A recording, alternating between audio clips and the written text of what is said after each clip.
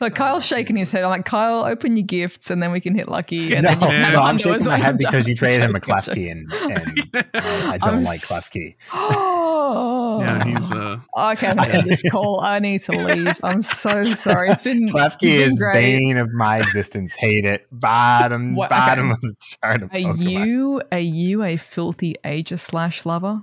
I do love Aegis. Of course you do. You like the little knife, but you got an issue with the baby keys. Of course you do. Well, no, I mean, it's always also the Aegis / people yes. that can't deal with the Klefki. It's just something about. You're tuned into the GoCast podcast, your one-stop shop for updates, news, tips, and community in the world of Pokemon Go. Thank you for listening.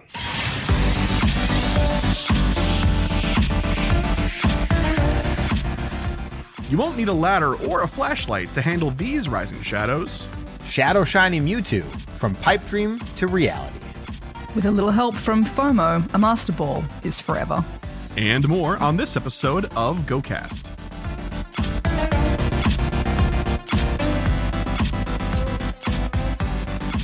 Hello and welcome to the GoCast podcast, episode 237. It's May 23rd, yet another Tuesday evening. We're back at our normal time slot from when we did our show last week, just a few hours prior. But we're back at the comfortable 5 o'clock where we talk about, we can't get Spotlight Hour ever because of but I'm your host, Chris, and as always, I'm joined by my co-host, Kyle. Hiya. Hey, Kyle, how you doing? I'm good. Yeah. All right. I'll take what I can get. We're good. That's all right. Good deal. That's a positive. You're supposed to be happy about that. I know. The neutrality in your world is just aces. I understand. So that's good. And very special guest, ZoëTwoDots. That's me. Hey, Hi. Zoe, how you doing? I'm doing all right. My heart's pumping, no complaints. That's right. That's right. Right.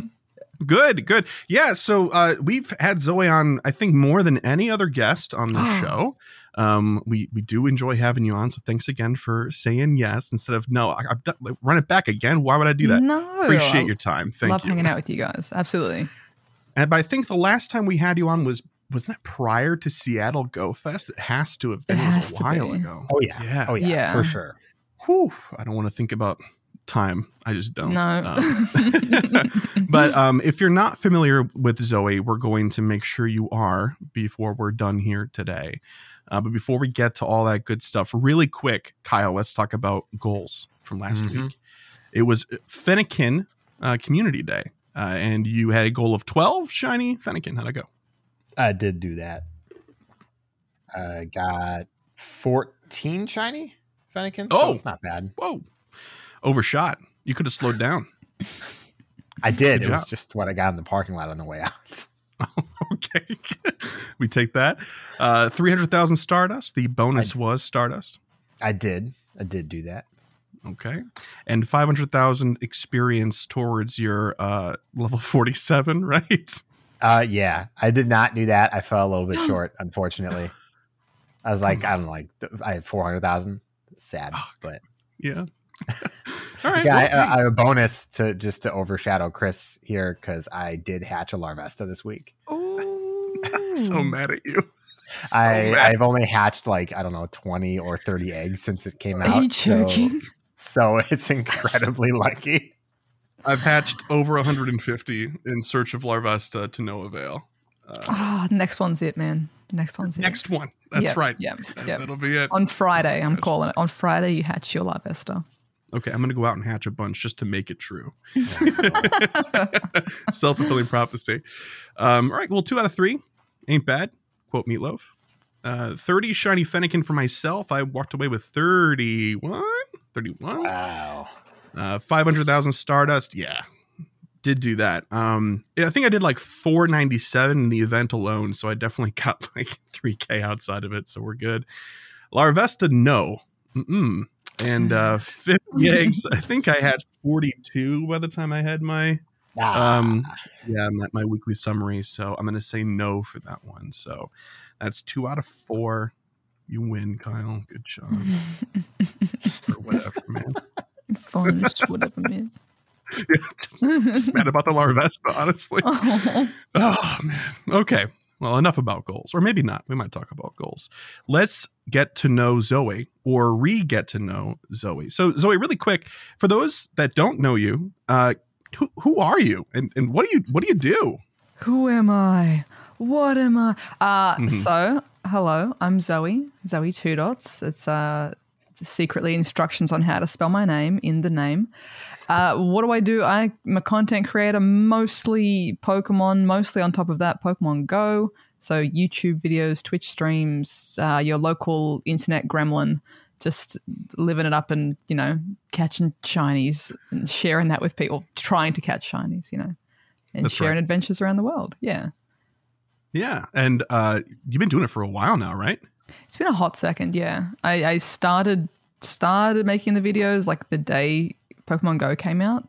So very slow starts, and then I guess kind of kicked off more legitimately / full-time-ish from like 2018 onwards. Yeah. Yeah. So it's been. So rest assured, you're an established professional. Absolutely. You can. That's right. I am informed. I know all of the things in the game. Or at least speak confidently enough to make you believe that I do. So that's right, exactly. That's the trick. That's the trick right there. Well, that's good, because when people ask us for suggestions for content outside of our show, we suggest you. So a good thing we're putting people in good hands, I guess. I will take good care of them. Absolutely. Good deal. All right, cool. So let's talk a little bit about how you got to where you are. So you've been covering Pokemon Go since it came out, since its inception, and then it really took off for you in 2018. You were part of the original air quotes Go squad. I think that's people won't know what that means anymore. I was the +1. I wasn't there was the original like first little Go tour thing that they did. And then I was like, I think the first one added after that sort of thing. So yeah, I would say, I mean, I was still around during that time, but I missed the casting call, if you will, I guess, on the, when they were first doing those, I guess, it was kind of like really out of nowhere, just like grabbed a couple of creators and they were like, all right, let's like take you around to all these events and film and all that sort of hype material, I guess, for it as well. Yeah, I distinctly remember like the mini games in the different locations. Yes.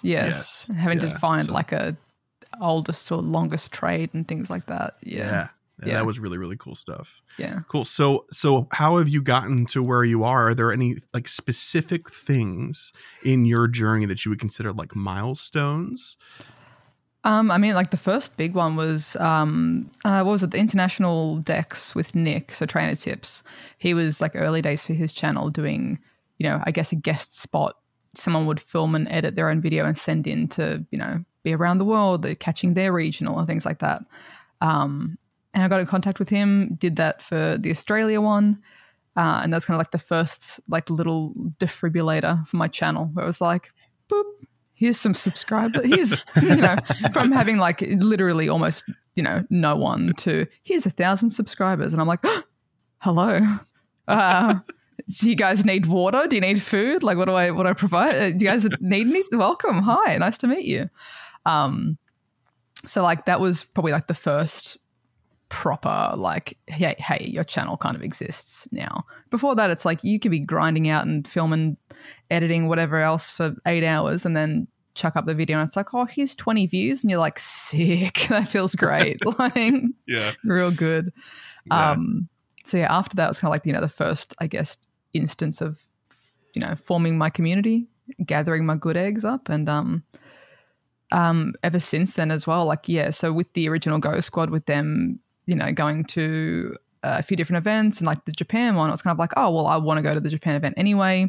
You guys all down to, join the travels sort of thing.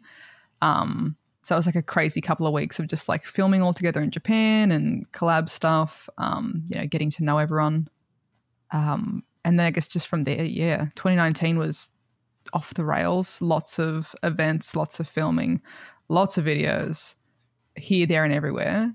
I think well, then 2020 happened, but like that kind of like, you know, thankfully having that growth and establishing self in 2018, 2019. So yeah, it's been wild. It's been, yeah. So how did you navigate personally? Because I hear different stories from everybody when we ask this question. So how did you navigate 2020 on? Honestly, I feel like comparatively, like we were very lucky. So for Newcastle, where I am, I know there was a lot of like international media being like, oh, the Australian totalitarian governments, you know, they're all prisoners or something. And it's like, nah, we're just like staying inside, hey, and not coughing on each other. It's been pretty good. Yeah. Like we had to bully our prime minister into actually like making restrictions because early on, like it was taking very slow to roll out. We're kind of like, we're an island. Once it's Beyblades, let it rip. Like it's GG's for us. So like that first month was definitely very different. Like actually, you know, not leaving the house unless it was groceries, medical. And honestly, most things were work from home, but, you know, essentials could work from their work. Yeah. But after that, like Newcastle was very, very lucky. We had a good stretch of 12 months with 0 cases. So we were honestly like very, very tentatively at first getting back out there, but we were pretty lucky to be able to kind of like have a normal, you know, second half of the year because, you know, everyone was kind of doing the right thing. So as much as it was still very, very different and people still obviously being cautious. And I think, you know, to flow on to now, people still, I guess, have the after effects of like, I guess, a little bit of agoraphobia or those sorts of tendencies have been hard to kind of combat. We have been pretty lucky that the lockdown stuff did what it was supposed to do and meant that we could get, you know, back to some sense of new normal quicker. And so for me, it was like a lot of, I guess, streaming. Like Twitch was where it was at for 2020, 2021.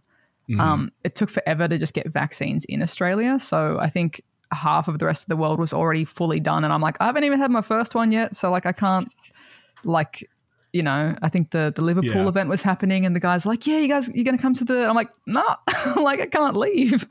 But, you know, all in all, like the streaming side of things was really, really good to have that, I guess, online community. A lot of more people, you know, being that they were working from home could tune in and chat and catch up and have, you know, a sense of community when we couldn't be outside and face to face.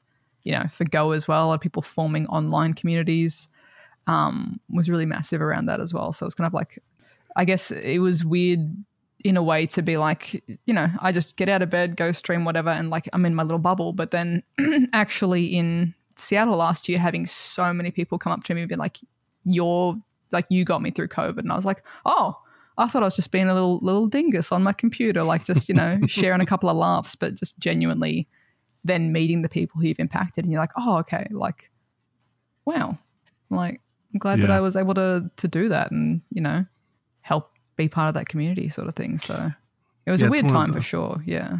It's like one of those blessings of being a content creator. Like when somebody's like, hey, like I was in a dark space and you were my friend. So thank you. Yeah. Like, that's lovely. Yeah, genuinely. And it seriously is. And you're just like, oh, okay. Like there is especially if you get in that headspace of like, oh, you know, what am I doing? Why am I making what I'm making? Like, does anyone find value in this? And then you're like, oh, okay, yes, there is some hella value in this. Like, you know, your life is valuable, and I'm glad that it's still here, sort of thing. Like, it's pretty wild. Like, yeah. Yeah, no, that's great. And I mean, the impact that you make from your content is rather evident, like, because we see you at live events, right? So we had a chance to hang out in Seattle Go Fest for a little while, and we were up on the Notable Trainer stage at one of the sessions at the same time, and everybody that came up to say hi to you was just like the best. They were all wholesome. Just really nice. Yeah. So wholesome. Yeah. Yeah. So that, I mean, we're going to circle back to the whole global community thing after 2020. We'll get to that in a second. But so streaming and stuff, now that we've kind of like come out of, you know, the pandemic mindset sort of stuff, have you hung on to streaming? Is it still a big portion of what you do? Have you gone back completely to what you used to do, air quotes? I would say there was definitely like a good period of overlap. Like I feel like probably last year was where it started to be more getting back into, like slowly getting back into the, you know, out and filming YouTube sort of things. So the Spain event being like the first one, I'm kind of like freaking out on a plane for the first time in 2 years, and it's like to the furthest possible location from home sort of thing. I'm just like, what if everything goes wrong and, you know, whatever else. But I'd say it's probably more balanced back to what it was in terms of film side of things.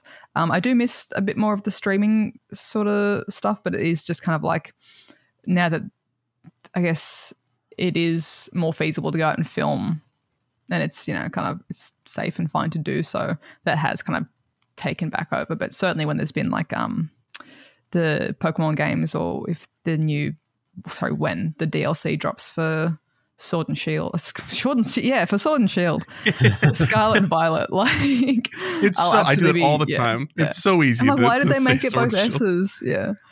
Sword and Shield also had just a really great ring to it. It was good. You know? It was good fun. Yeah. Probably when those DLCs drop, it'll tilt back the other way for, you know, more streaming than out and about. But I'm kind of glad that I have got that balance to do either. Interchangeably, sort of. Yeah. Yeah. Obviously, the people are like, "Oh, where's your video?" And I'm like, "Subscribe to the other place." Or vice versa. I didn't know you were on Twitch. And I'm like, I was on Twitch before I even had a YouTube channel, my guy. Like, yeah. Oh, man. But I'm not as consistent over there anymore, for sure. So it's understandable. Sure. Yeah. Sure. But, you know, there's VODs. People can help themselves. That's fine. Yeah. All right. So, yeah, speaking of modern day, that's kind of where we're at now. It would be, what do you feel about the current state of the game? It's been a really hot topic issue. We had like an hour-long discussion with the boys from the Incense podcast last week about this very topic as well. And we all feel similarly, but everybody has a different sort of take or story with it. But yeah, with the current state of the game being, you know, I mean, in particular, the remote raid pass changes, some game economy stuff going on. How do you feel about the game? And let's add another question. How has it affected the way you play, if at all? I'd say it's affected the way that I play for sure. And I'd say it's a weird thing. Not weird thing. I'd say that it's, you know, if you were looking at just data and numbers, you probably wouldn't notice that it has, because I was never a massive raider beforehand. I don't even have the raid badge to platinum. Like, I don't. You know, pre-COVID as well, especially, I would get in, you know, do the raid nights. We'd all get like the cars together, all jump in each other's different cars and do a little conga line of getting around to all the raids and whatever else. Absolutely. And then, you know, with the raiding from home sort of thing, awesome. It was needed. It was necessary. Is an amazing tool. But I was still not a massive raider, so I wouldn't do massive raid nights with remote raid passes personally. I still do plenty every week though. Since the changes, I have done exactly one remote raid, and that was because I got lucky enough to get the free one in the breakthrough. Oh, nice. And I've done several in-person raids, but that's only been because I've just coincidentally been in locations on Wednesday nights that are in major cities with people who I haven't seen in years, who are like, let's just go for a walk and do some raids. So if I wasn't in those like 3 very specific locations, I wouldn't have done in-person raids for the raid nights. You know, if you're looking just at my data, it's like, oh, we took away the raid passes and just look, she's out there. She's doing so many Tapu Finis. And it's like, no, I'm just walking with people who want to do it. And I'm not going to be like no, I don't want to do it, you know. No, my principle, I won't do it. No. Yeah, I'm like, I'm good. I'm done. I've got my shiny. I'm done. Like, it's yeah. So it's kind of like, even though I'm not a massive raider, it's affected how I play the game, in that the general community vibe is certainly down, especially the online community is like, been impacted very harshly by it. I think there could have been 20 other things implemented beforehand to make incentivizing remote in-person raiding or in-person play more satisfying, more desirable, more like, oh, okay, yeah, you know what, the benefits for that or the bonuses for that, worth it, love it, let's go do that. Things like Campfire being fully functional and rolled out so people know that they have a local community, if at all. I think that's a really common thing where people don't know that they have locals who play, and or haven't participated in, big comm days, don't know where to meet, whatever else. And the fact that they've now had their online communities and raid communities taken away, they just feel, or legitimately don't have, or they feel that they don't have, people to go out and find and play with, is pretty massive. So I think there's just so many things can be done before. If the intended goal was always to change it, I think there's things that could have been done sooner. Yeah, that would have helped protect the state of the game. For sure. Yeah, and I think the overall sort of thing is like it didn't need to be done. If it needed, to be done in their eyes, then why now, right? That's a great question. Yeah, I think most people agree. Even if you are on the side of like, yes, I'm in favor of going out and playing, which I think we all are. We all like live events and stuff like that. And you can be for going out and raiding and being outside and touching grass and all that good stuff, while also acknowledging the fact that yes, it has gutted online communities, which have been built over the past few years. Yeah. So yeah, that's where the plugin for you pivoting in 2020 to more online content creation and the community building around you. How has it sort of affected and resonated in your community? I mean, and it's helpful that you don't just do Go, right? You do some other Pokemon stuff too. In our Discord, our remote raiding channel is very quiet. Yeah. So. Absolutely it is. And it's harsh because it's kind of like, I know that for myself, I've been fairly vocal about accessibility with Go and passing on feedback, or knocking on the doing AR snapshots. My phone was supposed to be muted. Yeah, I gotta get that buddy heart. Yeah, all the good, man. I'm mostly surprised you had sound on at all in that game. If you're on Android, it turns on regardless. You can't turn the snapshot. Snapshot. It's awful. Niantic, please fix it. Yeah, it's like somewhere really quiet, like on I don't know, somewhere it's inappropriate to take photos, and you just want to get your buddy heart, and it's bling. Sorry. Every time. It's still no Clash of Clans intro. That's an alarm going off. Send off the siren. That's right. Yeah. What was I saying? The online community. Been vocal about accessibility in the game, or like hassling out Niantic about certain things for accessibility in the game, like I guess very vocally. So I'd say I have people in my community who are disabled, who are happy to offer that information and comment and share their experiences, which is really, really good to get their insight and their perspective on the game.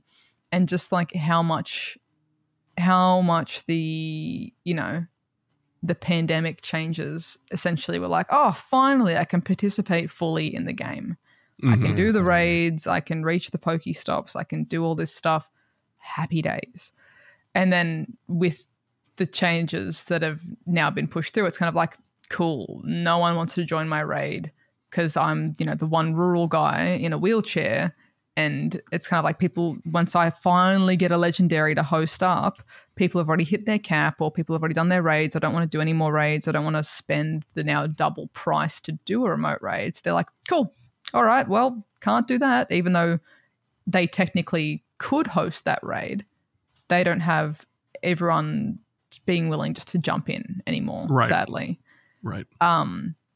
So I think there's just been like a lot of extra flow-on effects, and I've said before as well, it's like when the issue is that the remote raid passes serve two functions. They serve a need and a want. There's no way to change the behaviors of the want without affecting the people who need as well. So it's like that's very concise. My goodness. Yeah. Yeah. And they've invented a tool that serves these two very different but very important functions. And I don't even know if there's a way that you could mess with remote raid passes to make it, good for one, and good for people who need it and less so people who want it, without maybe just changing other things in the game that are go out and play if you can, go and do that, like incentivizing the other things, because it's just like what it's done is just gone, oh, okay, well, everyone gets nothing. Right. Yeah. Or it's so frustrating to think about that you end up not participating in it at all, because like once you have to start thinking about prioritizing your daily raids for like a raid day or something like that, you've lost that person more times than not. So yeah, the people that are in the camp that, you know, that the really frustrating counter, you know, air quotes counter argument of then this game just isn't for you if you're not able-bodied to do it right, which makes everybody's blood boil if you are decent. If you're a regular human that's, you know, got your head screwed on, right? Is that people forget that, you know, the person that you're thinking of in the wheelchair that was much more accessibly able to play is not in a silo. They exist in a community of able-bodied people, and it makes the experience equalized, you know? Yes. And it's not like, oh, all the wheelchair people can go and exist in their own community. That's not reality. No. That's not helping anybody. Then why don't you just play the main series games? And it's like there's 1,000 different flavors of disability where someone can't even hold a Switch controller or whatever else. Like, and why should they have to go and play the other? Like, everyone's got a phone. You know, air quotes, everyone. You know, people should be able to go and participate with everyone else to the best of their abilities. And you know, every other game company is making, you know, massive changes to try and be as accessible as possible with, you know, different ways for mapping controllers so that you can have things for one-handed play, color like blindness modes. If you have a game that is a literal color matching game, they can put a little symbol on the colors so that you know which one's which to match. All these other companies are trying to be so proactive about it, to be like, see, look, we're doing the correct thing and making sure that everyone can access our game. And then it's like kind of like, you know, nothing over on this side of things. And it's like, and it's like it's so simple. In my mind, it's simple. Like, we've already got every other company that's done the hard work to here's the proven methods. Just, you know, do what that guy's doing, you know, like, And I think that argument of like, well, it's Pokemon Go, not Pokemon Stay at Home. It's kind of like, all right, champion, like what? Like, I think people also don't recognize that like disability is an inevitability. Like, you're going to get old, assuming, you know, you don't Pokemon Go walk into traffic. Like, you're going to be elderly one day and you're probably going to need a walker or a wheelchair or glasses or whatever else. Hearing aids. Like, you know, what about when you're in that category? Don't you want to be, you know, do you want to be ignored? No, I don't think so. Not, right? They just don't know that yet. Yeah, you don't want to lose, you know, your access and your, you know, exactly. When you get to the point in life, you're not going to want to have your things that you're wanting in life or needing in life to be just taken away just because, right? You know, So, you know, the previous accessibility big thing was the Pokestop interaction distance. And you and several other content creators and you know, recognizable names in this sphere, right? You in particular were a leading voice for that. Here's Niantic for that sort of thing. And, you know, I'll just say it and simply like we collectively won, right? Like we got the stop distance back. It's great. Yeah. So does this situation feel similar to you or dissimilar? And if so, how so? I would say it feels a bit of both, but I think the difference in my mind is that I just don't feel like they are going to change. I feel like with the first one, we had, you know, a lot of excellent points, a massive push, a fairly united front. Like, everyone's kind of like, we're on this, like, let's do it. And also I think with the knowledge that, you know, there was no preconception of like, maybe they like, you know, they'll never change. It was kind of like, maybe they will, maybe they won't. Like, let's just go for it and see what happens. I think this time around there is just a lot of doubt that anything will get done or anything will change. And I think that's been almost self-fulfilling and evident in that how many weeks out after this current wave are we, and nothing's been commented on necessarily or nothing has changed. They haven't even acknowledged like, we hear you, we see you. It's like, nah. No. Yeah, not through official channels. Like there was that one Yeah. interview with Michael. That was it. Dot Esports put that together, I think. Yeah. And basically said like, oh, we're just gonna, our actions will speak for themselves. You know, we're not going to talk about Not it. going to comment.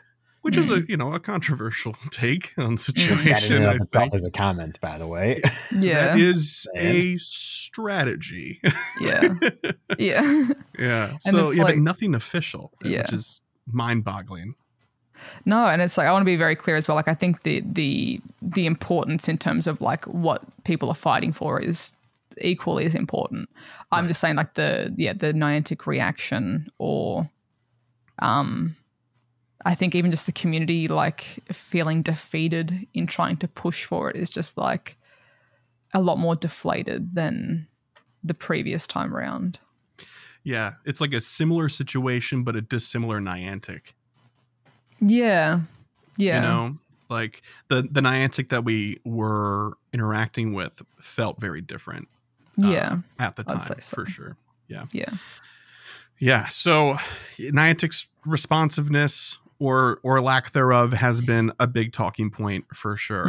And I mean, I'll ask, do you think that they're going to talk about it? I mean, Michael said no in that interview, but do you think something will force their hand, or do you think this is just kind of how it's going to be now, at least as far as this topic is concerned? Because it's been a while. It's been like a month and some change, or Yeah. longer than that. I don't know. Yeah. Yeah, Goodness me. pretty much. Yeah.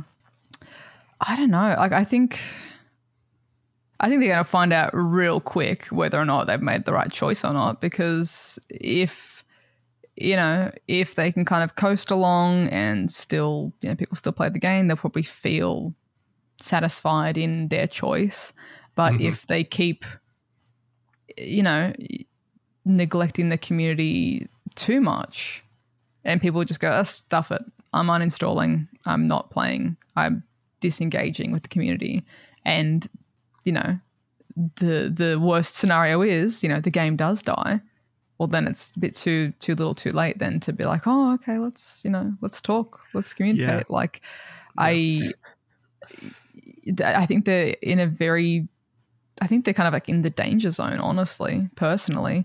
I think there's not enough respect put on the power of people, like just people on the internet almost crashed the stock market or whatever because they thought it would be a funny meme to like to the moon, diamond hands, like apes together, like that it was hilarious. So. That messed. Yeah, it was funny. It was for memes. Like people affected actual like the banks for memes, like, and that was just a couple of dudes on like I think they're not putting enough weight in the fact that if for whatever reason we all said, oh yeah, let's like not play for a week, like let's all like for the memes guys, let's all download Draconius Go for a week and like full send commit till it's oh yeah, I caught the Dragimon, like whoa, and for a joke, people could and would do that if enough people said that's a funny thing, let's do that.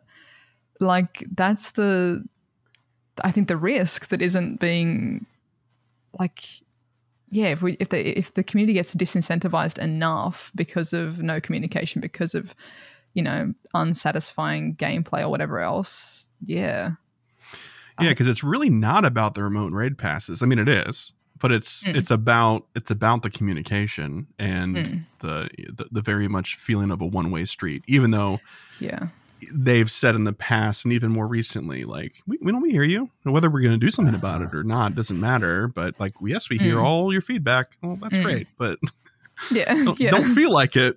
It's like you're like, oh, I hear it, and then I'm putting it into the little shredder over here. Like, it's, yeah. So one of the things that was quoted for this need of change was rebalancing the game economy, which is not really something that you can kind of like look up in the dictionary and figure out what that means. And it means different things in different settings. So I'm curious what it means to you as far as Pokemon Go is considered. I've always kind of treated like the game economy in Go as like, the reason that La Vesta is so rare in the eggs is because it's supposed to be a rare run, and if everyone had 10 of them immediately, there'd be no reason for you to log back in on Friday to hatch all your eggs to get your Larvesta.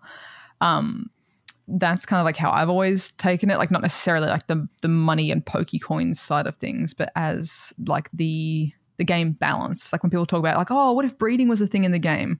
And then, yeah, you could just like get your 2 Axios together. And I'm like, whenever I've talked about it on stream with people and stuff, I'm like, yeah, but then you'd have to balance like the game economy of the rarity of the Axio. Like if you and your friend can just make your Axio kiss on the mouth and then you get an egg, like then everyone's just going to be blasting out shiny Axios with amazing IVs.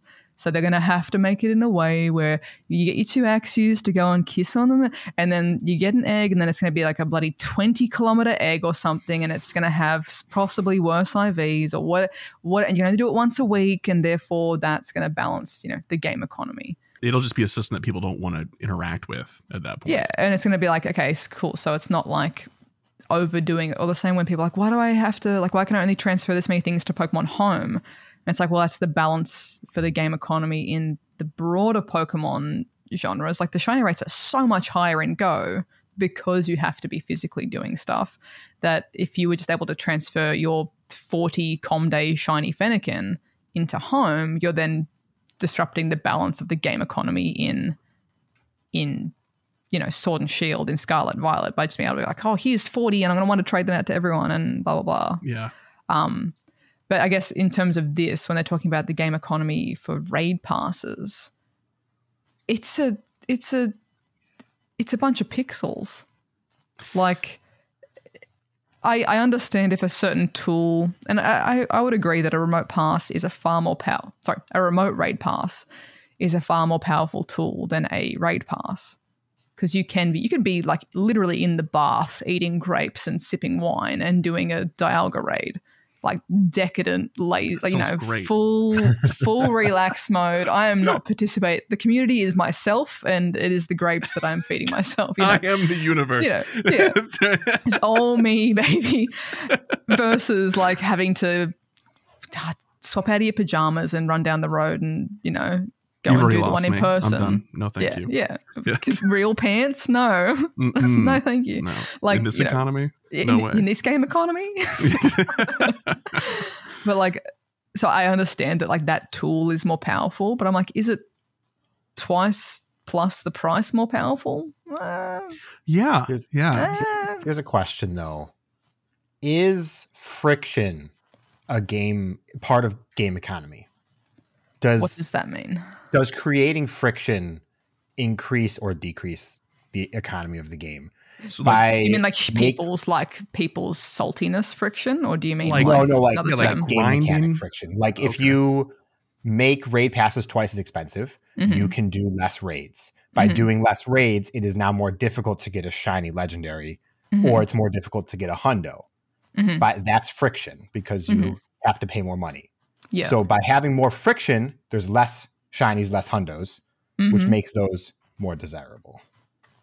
Yeah.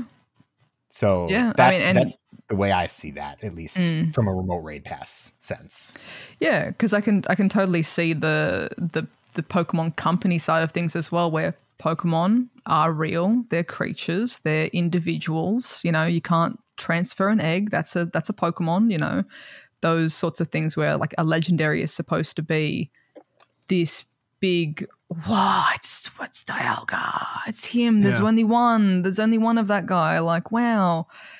But in Go, you can just do 40 raids in a day and then transfer them to the professor for a candy. Like those two principles don't line up. So I can totally see, trying to make that rarity more pronounced.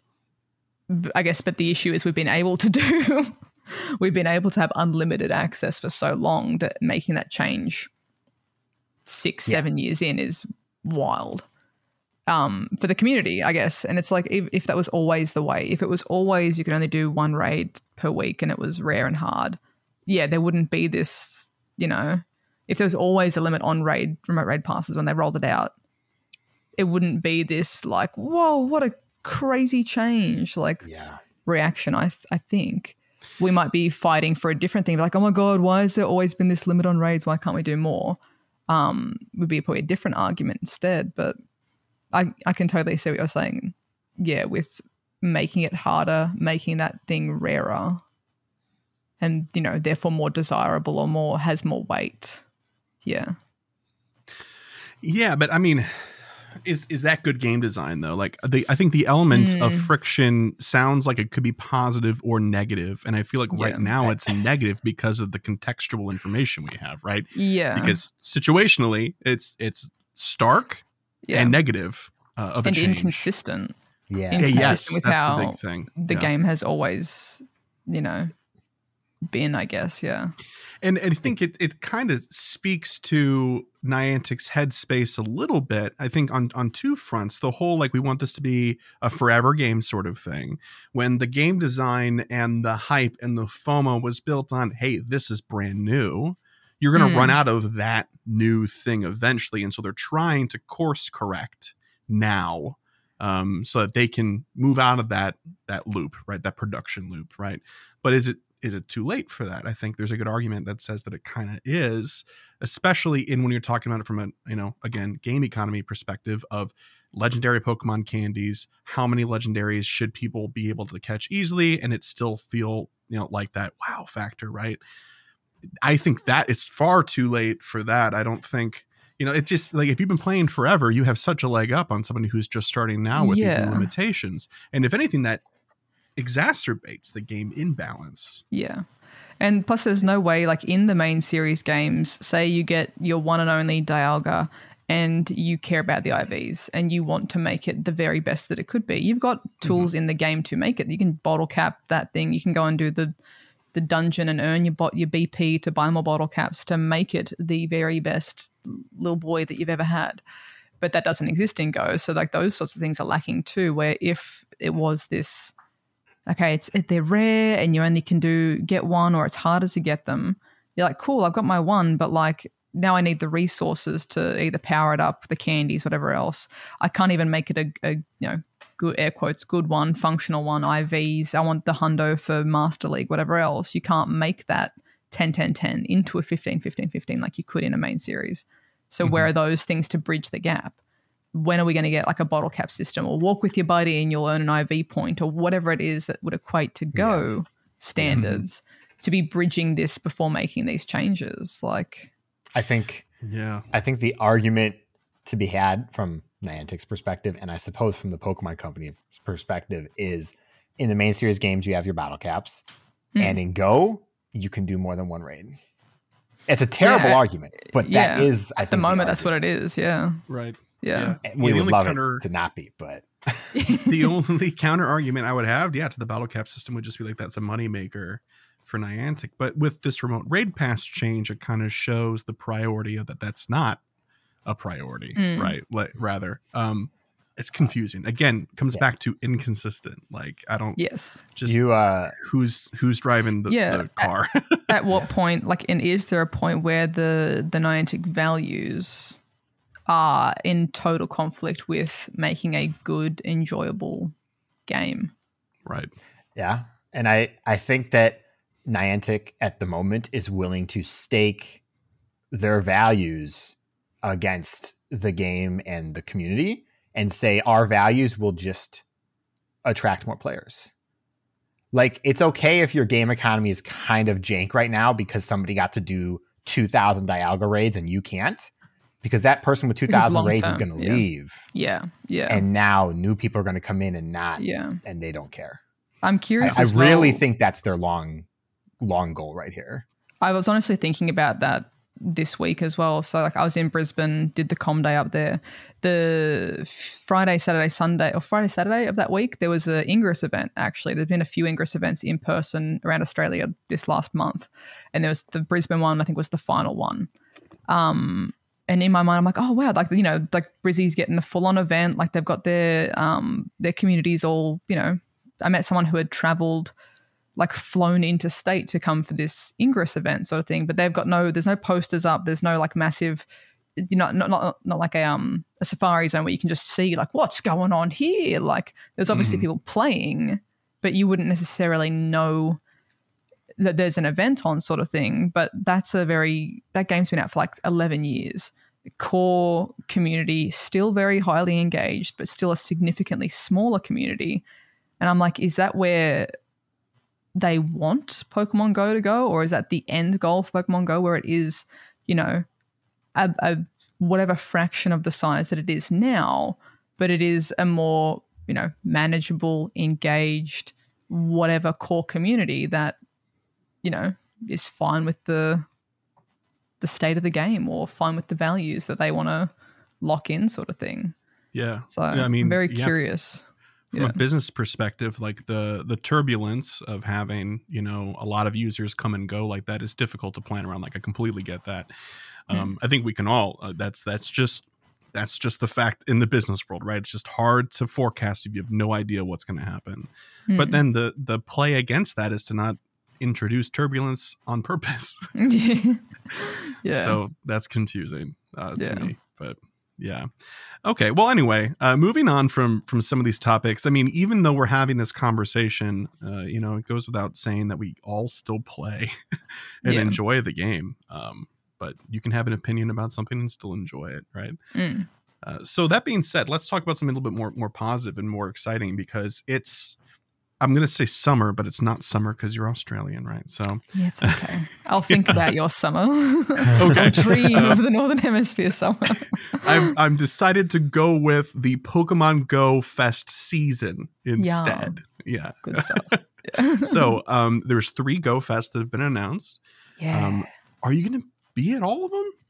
God, no, not all of them. I would dissolve into a thin paste. So, but I say that, but that's just because the Osaka and London are the same weekend. Yeah. So that's just feasibly like, nah, I'm not doing that sort of, you know, that can be like some hardcore crazy, like, oh, I played, you know, this one and then flew to London or something ridiculous like that. Like, no. People will do it, and they'll have a much higher collection badge than I will, and I'll be very upset about it. They can trade me whatever cool thing gets featured at London or something, because I'm like, I'm not doing that. Yeah. But I'll be at the Osaka event. The week after is Worlds in Japan as well. So I was already going to be there for Worlds, so the Osaka one lined up better. So yeah, Osaka, then Pokemon World Championships, and then the following week in New York. So yeah, it's going to be a busy August hectic for you. Yeah, I have no idea where I'm doing the global yet. So okay, yeah. Right. I always forget about that portion. It's, you know, this far out and thinking about Go Fest proper and location, like global is in the back of my head for sure. Yeah. Yeah. What about you guys? Are you guys going to any besides the New York one? Are you going to the New York one? We're going to the New York. We will be in New York, and that's about it. Unfortunately, we couldn't figure out how to make the trip to London work out. And we really want to go to Japan.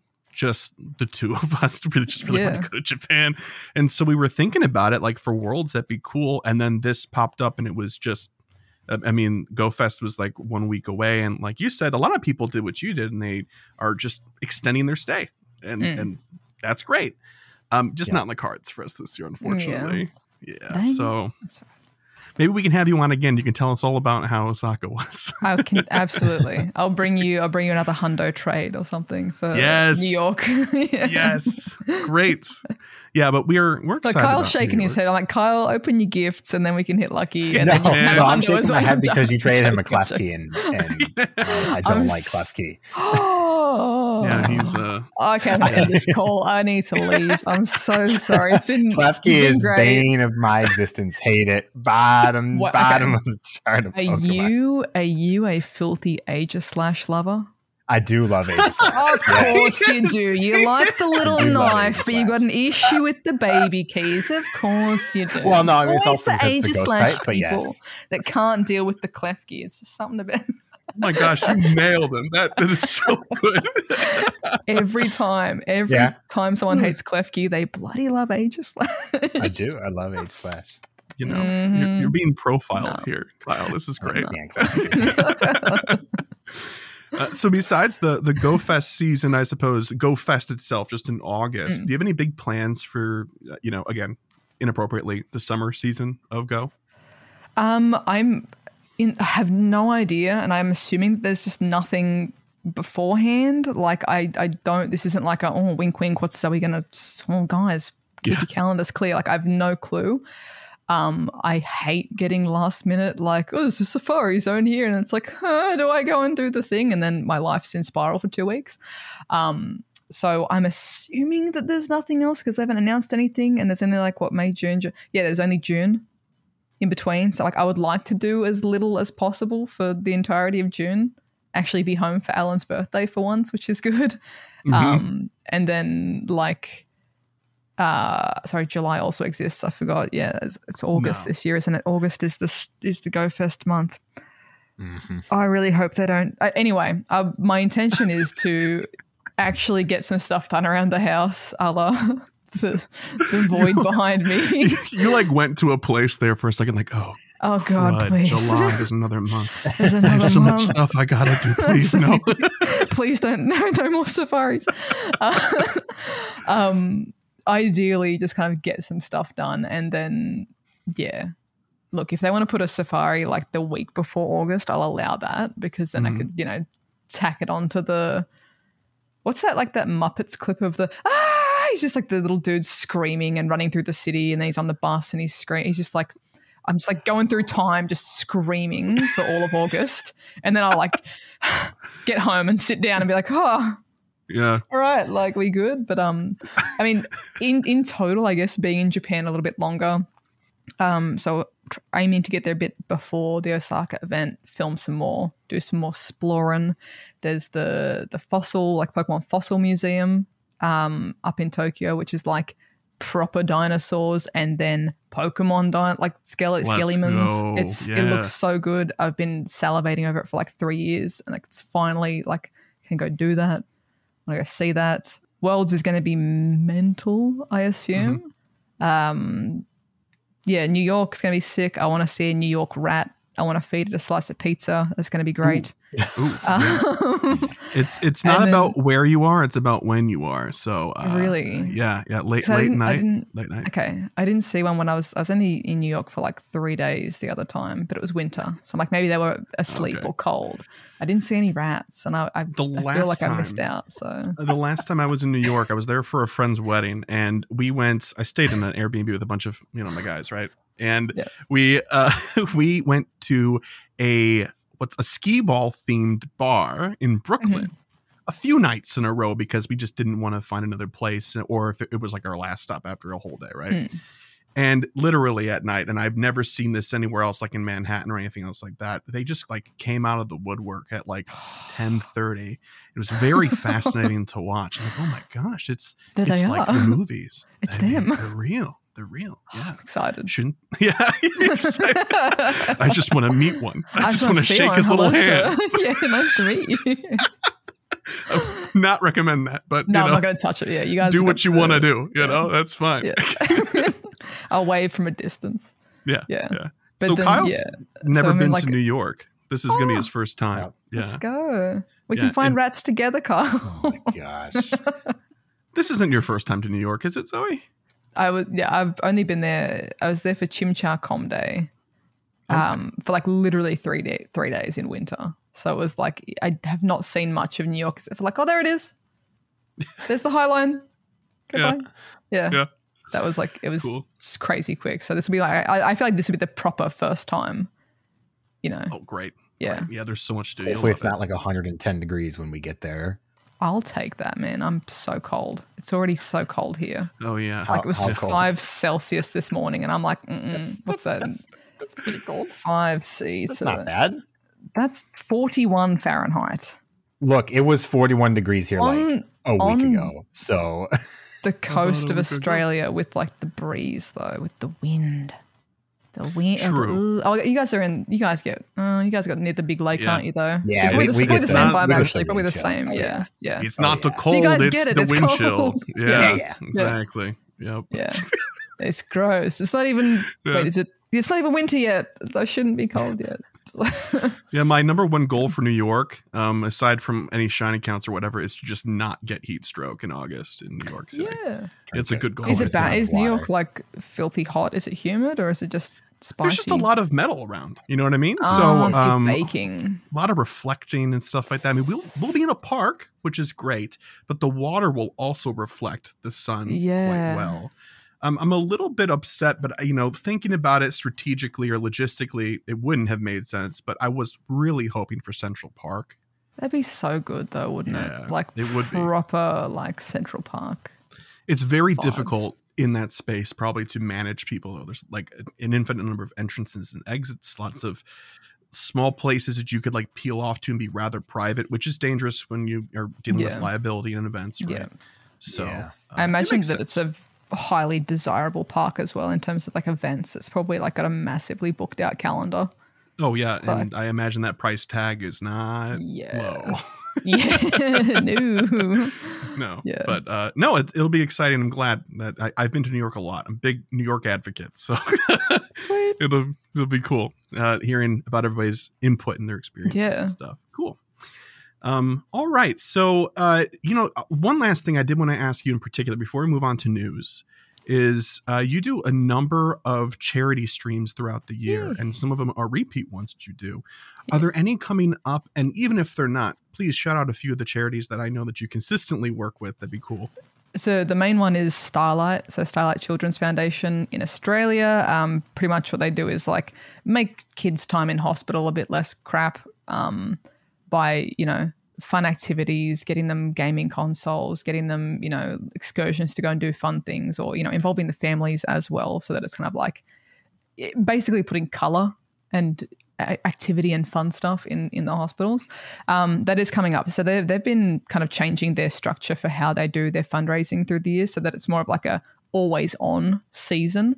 But the I guess they do different campaigns now through the years. So the big one is coming up, and I think it's going to be just before August, possibly. I need to get 100% on the dates, but I'm going to be doing however it lines up. Even if I have to do it in advance, I'll do the big one again. Have to think up some more challenges. I need to actually do the 24-hour live stream that I said I was going to do. So we might line that up. So, it's been a year. I got to commit and just get it done. Yeah. But yeah, that'll be coming up soon. So great. Should be good. Yeah. Like need more chili powder live on stream or whatever else. What the people want. That's great. Exactly. That's right. Look, that's if I've learned nothing else. People love to donate for charities, for whatever else, if there's just a little bit of human suffering involved, that being my suffering. Right. That's right. Yeah. It gets the people going, They're all and lined up. And if it's for the kids, I will take the chili powder. I'll take the hot sauce. It's I can do that. What we need though from you is some sort of reward or something, or tier where we can hear Williams purring on screen. Yeah. I can absolutely. Absolutely, we can do that. Yes. For those at home, William is a cat. Zoe's cat. It's just like a person comes in and starts like. I mean, that would be like just off screen. A dude funny. In a full like cat onesie just comes in. Meow. Yeah. Thanks for the tenor. Meow. Thanks. Meow. Look, I feel like that might actually get more traction. Oh my gosh. You're like, Alan, so I've got this idea for you. Right. Look, it's for the kids. Okay. Yeah. Fine. Perfect. Cool. We'll put a link to Starlight's website in our show notes. And when we get closer, we'll make sure to give Zoe's stream date and time a shout out as well. I appreciate that. All right. So let's just hop into the news, because we do have one piece of news, and Zoe, because she's from the future, has had a chance to engage with it. So excited to hear some hands-on feedback. But on to the news. Yo, what up? It's the news. All right. So we have one piece of news as advertised, and it's kind of old news at this point. It's been out for about a day or so. Rising Shadows event. Can you face the shadows, trainers? Shadows are rising. I don't really know what that even means. Is this supposed to be like a joke on the hot air balloon? Maybe. Or like oh my God. I was like, oh yeah, like how the smoke rises. I'm like, that's not a shadow, Zoe. That's smoke. Never It's like mind. shadow smoke, though. Like that's the effect. I think you've already both thought about it more than they did. Yeah. Good argument. Good argument. Yeah. Or if it's like those old timey cartoons where like the bad guy's shadow is on the wall and it's like, they're walking in. You know that they're there, but you can't see them yet. Like that long drawn shadow on the Shadows are rising. Yeah, and for some reason that shadow has cartoon red eyes, even though it's a shadow. Yeah, perfect. Team Go Rocket has grown audacious. They've discovered how to leave shadow Pokemon to defend gyms. Looks like the audacity. I like how that's worded. It's like, they finally figured out gyms, guys. They figured it out. It took them 7 years, but they got there. There's a little plus button. They were like actively boycotting it, waiting for the old gym system to come back or something as like an org. Yeah. These new Shadow Raids are unlike any challenge trainers have yet faced in Pokemon Go. What's more, Shadow Mewtwo will return to Pokemon Go in Shadow Raids. Also, for the first time in Pokemon Go, you'll be able to encounter Shiny Shadow Mewtwo if you're lucky. Yes, those 3 sweet, sweet words of Shiny Shadow Mewtwo. Raid Shadow Legends. Yeah, there you go. Yep. That brings us to our sponsor of this episode. No. Will Team Go Rocket's plan be thwarted, or will darkness fall over gyms worldwide? And if they did, would anybody care? It's up to you, trainers. So when is this event happening? It's already started. It started yesterday. Monday, May 22nd at 10 a.m. To Sunday, May 28th at 8 p.m. local time. Shadow Raid debuts. Shadow Mewtwo will return to Pokemon Go and Shadow Raids. Here's the big deal. It's shiny eligible. That's awesome. But here's where people are getting a little bit confused. Shadow Mewtwo is only available this weekend, even though the event goes longer than just this weekend. Yeah. So it's from Saturday, May 27th at 10 a.m. to Sunday, May 28th at 8 p.m. local time. That's when you can go out and Shadow Raid your face off if you'd like to for Shadow Mewtwo. So what are Shadow Raids? Okay, I'm going to read this, and then Zoe's actually going to tell us what they're like. Okay. The following Pokemon will be the first to appear in Shadow Raids. Gyms not under Team Go Rocket control may still host other raids. I'm glad that was said at the top because there was confusion about that too. From Monday, May 22nd, through the event. A majority of gyms will host Shadow Raids from 10 a.m. to 8 p.m. local time. Saturday, May 27th, Team Go Rocket activity will spike, taking over all raids, which is good because that's the first day that Mewtwo can be out. So that's fantastic. 1-star Shadow Raids, you can see, and these are all Shadow versions, Poliwag, Machop, Bellsprout, and Beldum. Beldum is like real good. People are hunting that one down for sure. 3-star Shadow Raids, Bayleaf, Quilava, Croconaw, and Sneasel. An inspired selection for sure. Yeah. All right. So Zoe, what is this like? I mean, we're all kind of assuming the Shadow Mewtwo, which none of us have had a chance yet because it's not the weekend, will be like a big to do. Like that will probably take some effort. But how are the 1-stars? How are the 3-stars? 1-star, it's dummy easy, like same, if not faster than like a regular 1-star because they take that extra bit of damage early on, I guess. I'd say same as a regular level 1, you're fine. The only, counter being that you have to use a raid pass to do it as opposed to just doing it for free through the grunts. And the IVs for the raid stuff, I think the floor is 666, not like the 10-10-10 or whatever there is the standard for raids normally. So it's kind of like, The level 3s, I only got a chance to do Croconaw, and that thing was thick. I don't think you'd be able to solo it. It was just a bit too dense.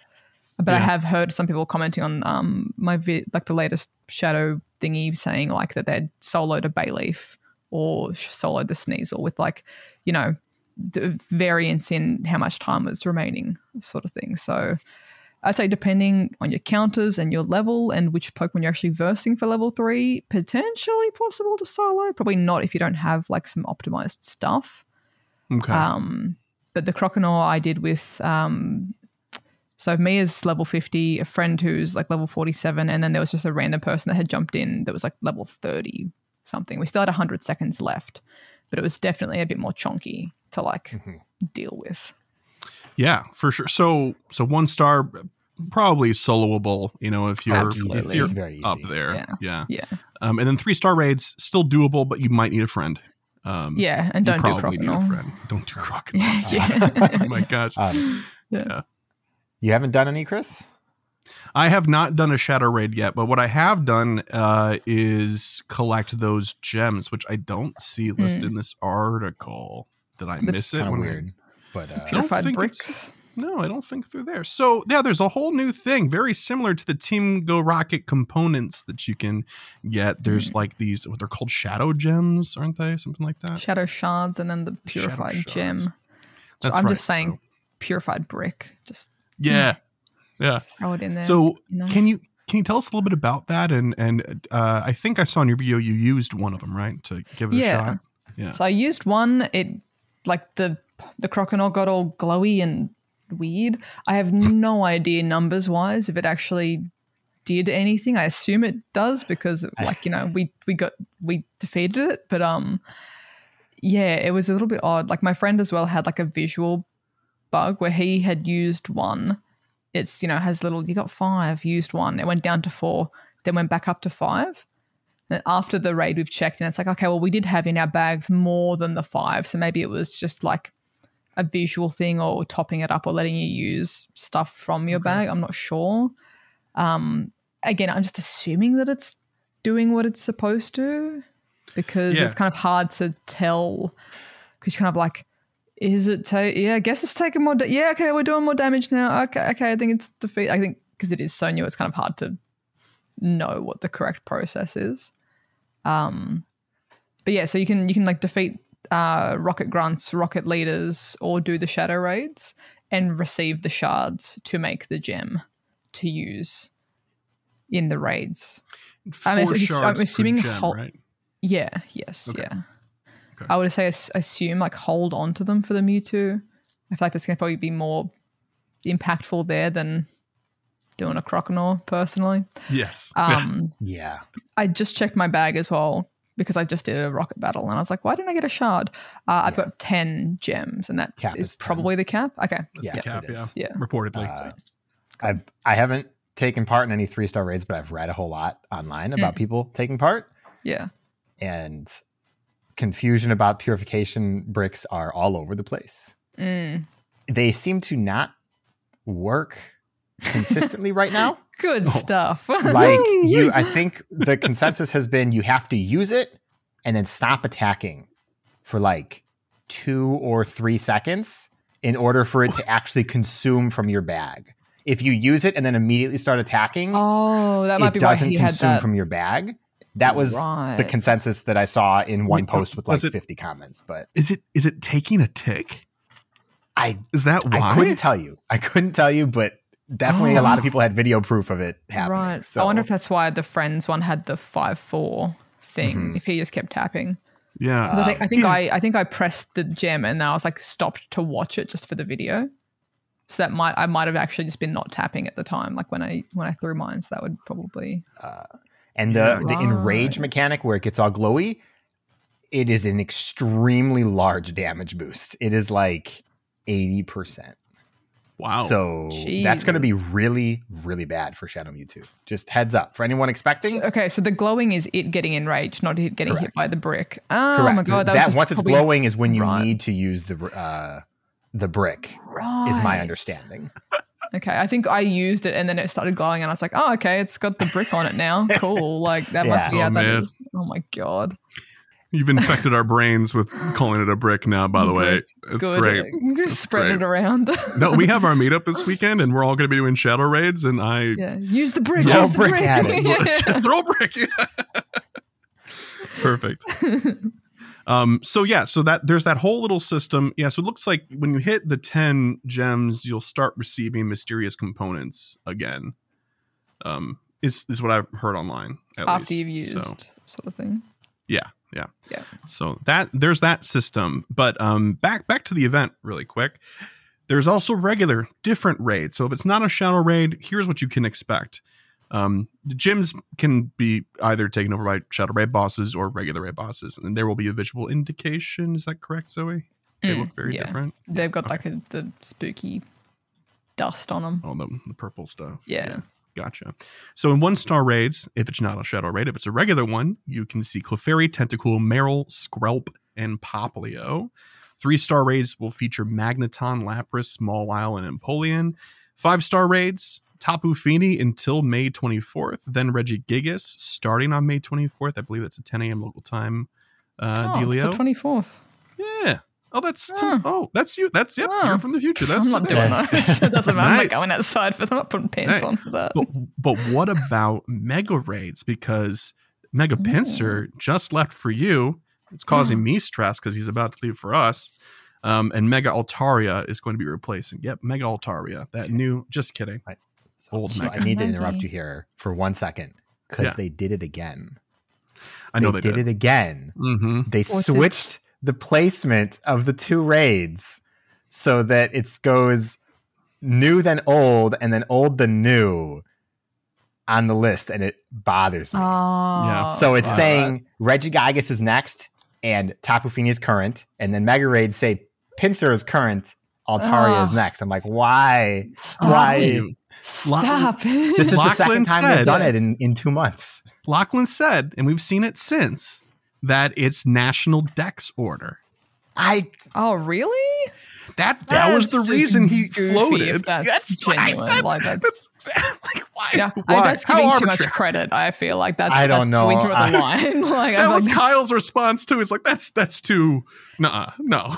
This is someone in comms not getting paid enough to get to rewrite the article. He goes, send it. Yeah. Exactly. Hit send. Hit we saw the publish. graphics, guys. Yeah. All right. Yeah. Somebody in marketing, make sure you double check your layers when you export. Yep. Look, I'm all for the scuffed. I thought it was quite fun, Yeah, it's a little bit of character, Yeah. It proves that people are looking and reading, it's a test. Yeah, it's a test to make sure. It's true. Yeah, it's like in those ads when they show gameplay and the people just play terribly, so you're like motivated. You're baiting for comments. They're like, let's export this and you bait some comments. This wrong. Yeah. No, dude. Yeah. Wild encounters for this event too. Pretty classic sort of Pokemon you'd expect. Lots of poison and dark. Ekans, Golbat, Coughing, Houndour, Poochyena, Stunky, Skorupi, Hisui, and Quillfish, and Scraggy. And the event bonus is what the seasonal bonus has been. Team Go Rocket will appear more frequently at Pokestops and in balloons. So we're reiterating that. And as it was for the other Team Go Rocket event, it's likely that is not stacking with the seasonal bonus. It's probably just part and parcel to it. Field research tasks focused on defeating Team Go Rocket and catching Pokemon will be available, and those will have assortments of things like mysterious components and Stardust. So even if you aren't maxed out on your purification bricks, there we go. You can still get mysterious components by seeking out tasks. And there's a new pose, a Rising Hero pose. It looks like you're like floating a little bit, but you're looking down, like you made Superman really angry. Yeah, exactly. That's right. Yeah. Just a menace, Yeah, perfect. Absolutely. Yeah. I was thinking of those wide memes. It's like people have been like, they've just made people like super wide on the edits, and I'll send you one. Mewtwo stance. Sure. Yeah. No. I'm not joking. That the stance, the pose is Mewtwo. It's the wide memes. No, it's called Rising Hero. What are you talking about? It's the Mewtwo pose. You're gonna call it Mewtwo pose from now on. You're just making stuff up, Kyle. It's fine. So that's the event. Shadow raids are, so Zoe, were they fun? They were different. It's something different to do in a raid too, to worry about the enrage mechanic, but was it fun? That's kind of the big question. I think it would have been funner. It would have been more fun if we were going around for like an hour just trying to find, like they were around, but they were in the worst locations. Like genuinely, one was in like a roundabout in the middle of like 4 lanes of traffic sort of thing, where it was kind of like we drove over to South Bank in Brisbane, which is like where we had played Com Day, amazingly accessible, super easy, like walk, lap, path, whatever. There's like 3 or 4 gyms there, and it's like, not a single one in the parklands had a raid on it, but like everywhere else in like and it's, you know, the city in Brizzy is fairly walkable, but like because had the car with us and had to stash it somewhere, it was just like, come on, man, like can we just get one raid that we can do? The function is fine. It was cool to see. The level 3s I feel like unless it's something that, you know, if you're chasing the Shadow Sneasel or something, maybe a bit more exciting than Croconaw. It was kind of like when I was like, yeah, this is cool. But again, it's going to really depend on where you can play.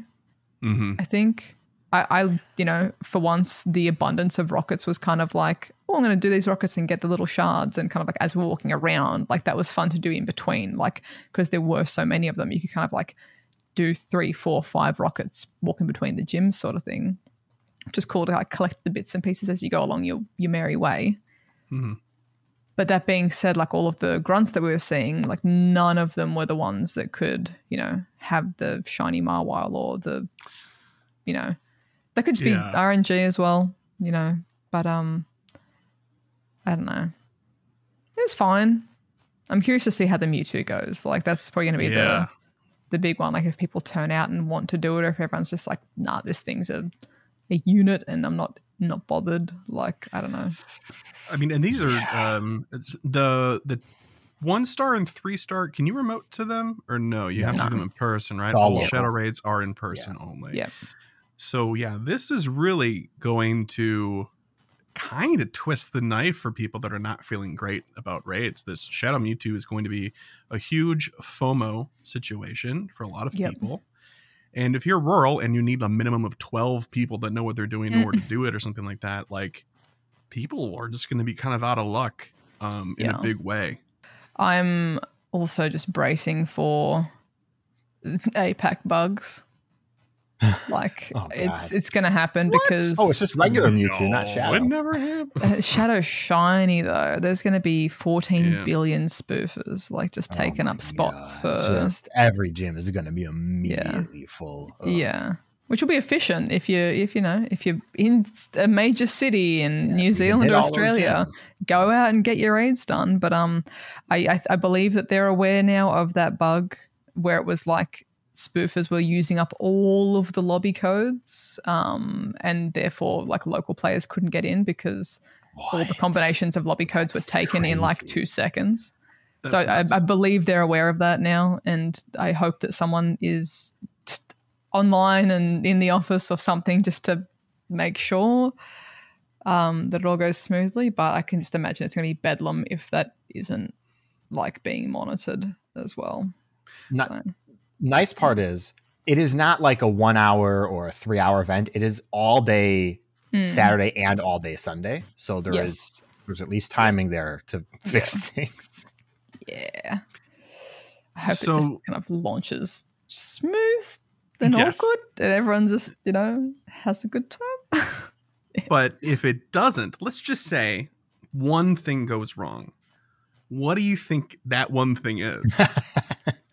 It'd be cool if you could nail the prediction and it happens, which would stink, but that'll be a silver lining of, I got that right. If it's the standard, like no groups found with this code, like the lobby codes being filled up too quickly, that's my gut instinct would be that. But I might honestly just send them another message in lead up for this weekend of like, hey, just a friendly reminder, maybe just don't cap the raids in APAC. So in lieu of that bug, I'm going to say the raid completes, you go to the catch screen, and then it just doesn't. Where's my Mewtwo? It's just not there. There's gonna be some sort of high. Yeah. If they don't turn the shiny on, that's a classic. That's a classic. Oh my gosh! 3 hours in, no shiny on. That is, we haven't had that one in a little while, so. It's due. Time to bring it back. Yeah, bring back the classic. Run that one back. Yeah, it's always concerning when there's like a new system, though, in particular, because it's like, if in the existing rating system, if the new Pokemon that's supposed to come out doesn't show up, or like an old raid boss, like those are things that people have seen, confident that that'll be fixed in a couple of hours, right? But if this whole new thing, right, of shadow raids and it being Mewtwo, there are several variables that could kind of go off the rails. Yeah. So. And it's kind of like because it is based on the same system as, like, I guess the elite raids of like the no remotes, it's all in person. I feel like hopefully all of the bugs that could have been encountered on the last 4-5 things, and all of them had bugs in New Zealand especially, some had bugs in Australia as well, but I hope that all of the things that could have been caught have been caught. And like, having met some people that work on the engineering team and stuff on Niantic side of things, like I know that them as individuals are like dedicated, awesome, hardworking. Like then they're on it, like they're very proactive about it. But there is always going to be something where, you know, how would they ever in testing have found that if there's 900 lobbies filling up like this, because they're not going to run that many at once. Like, right. It's the only way to find it when it goes global. Like, I get that. So I just hope that everything that could have been found has been found, and it just goes smoothly. Like, you know, that's for everyone involved, for us and for them. Like, you know, they shouldn't have to be coming in off their own bat on a Saturday, on a weekend, for them to just be like, okay, am I gonna, you know, have to be coding overtime here to try and fix whatever this new random bug is. Like, I don't know. Right. And then for the players as well, like you've taken the time out of your day to go to the location at this time to do the thing. You should just work. So yep. Yeah, and like Kyle was saying, you know, at least it's an all day sort of thing. So if it does kind of mess up, you don't have to wait months for a reschedule, you know, because your entire time slot was messed up or whatever. But just you know, maybe don't go out and play in that first like 2 hours. I literally joked about that during the Reggie Lecky raids. I was like, because I was in New Zealand, I was like, lol, I'm not going to the 11 a.m. ones. I'll see you guys at the 2. Exactly. And quite literally, the 11 a.m. ones like had an issue, and I was like, sick. I'm glad I stayed in bed. Like, oh my gosh. But it's like, you know, like, why? But yeah. I'm summoning smooth. Good. No bugs. Okay, good. I figure, like, you know, it's like an anti-jinx if we have a discussion about what bugs we could see, you know. So get it out. That's right. Yeah, exactly. Yeah.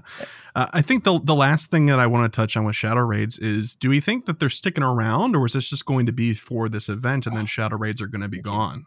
I was going to ask that too. So. Oh, okay. Yeah. I think my understanding of it was kind of like they'll be around-ish, but not as, like, I feel like this is lining up probably with, like, if we have future Team Go Rocket takeovers, then it would be like, oh, every gym again's got it and there's a legendary on the weekend or something. And maybe, like, throughout the week regularly, there's like, oh, there's one over there. Mm-hmm. But I have no idea. Maybe they will just turn it off. I have no clue.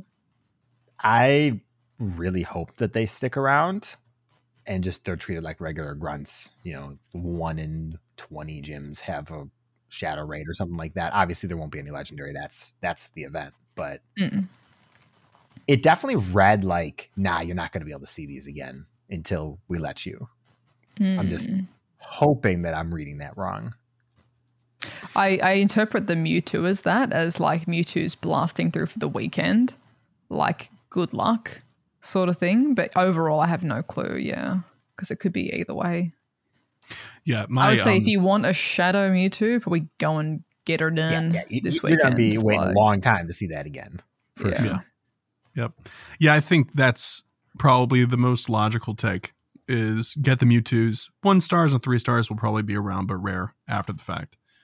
Because, you know, also, like, why would we have to carry around all these purification bricks that will only be used 4 times a year? Yeah. Right. So hopefully that system is indicative of them hanging out. So cool. Well, that's it for the news.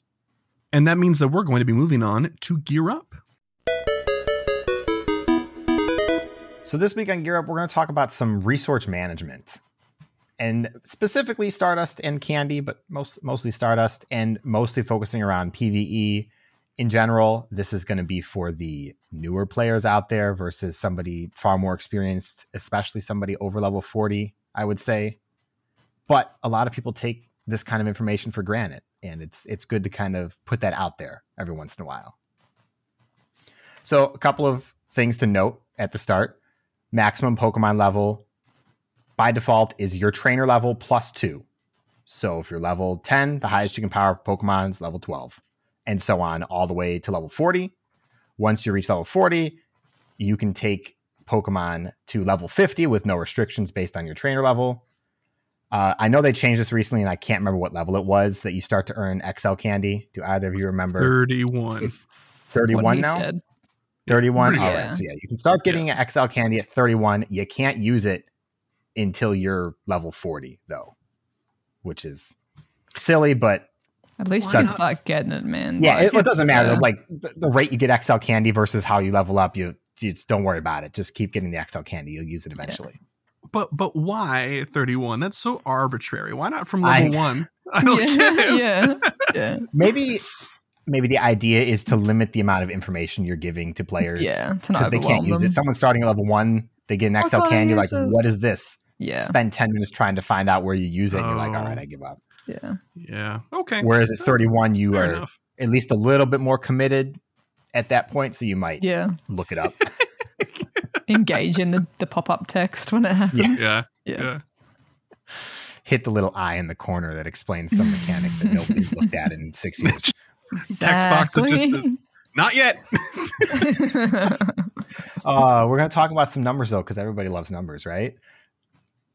Woo. So, the cost for powering up a Pokemon. It's a very accurate response. I know. I got gripes with numbers. The cost for powering up a Pokemon from level 1 to level 40 is 270,000 Stardust and 304 candy. And then to go from 40 to 50, it's 250,000 Stardust and 296 XL candy. It's a lot.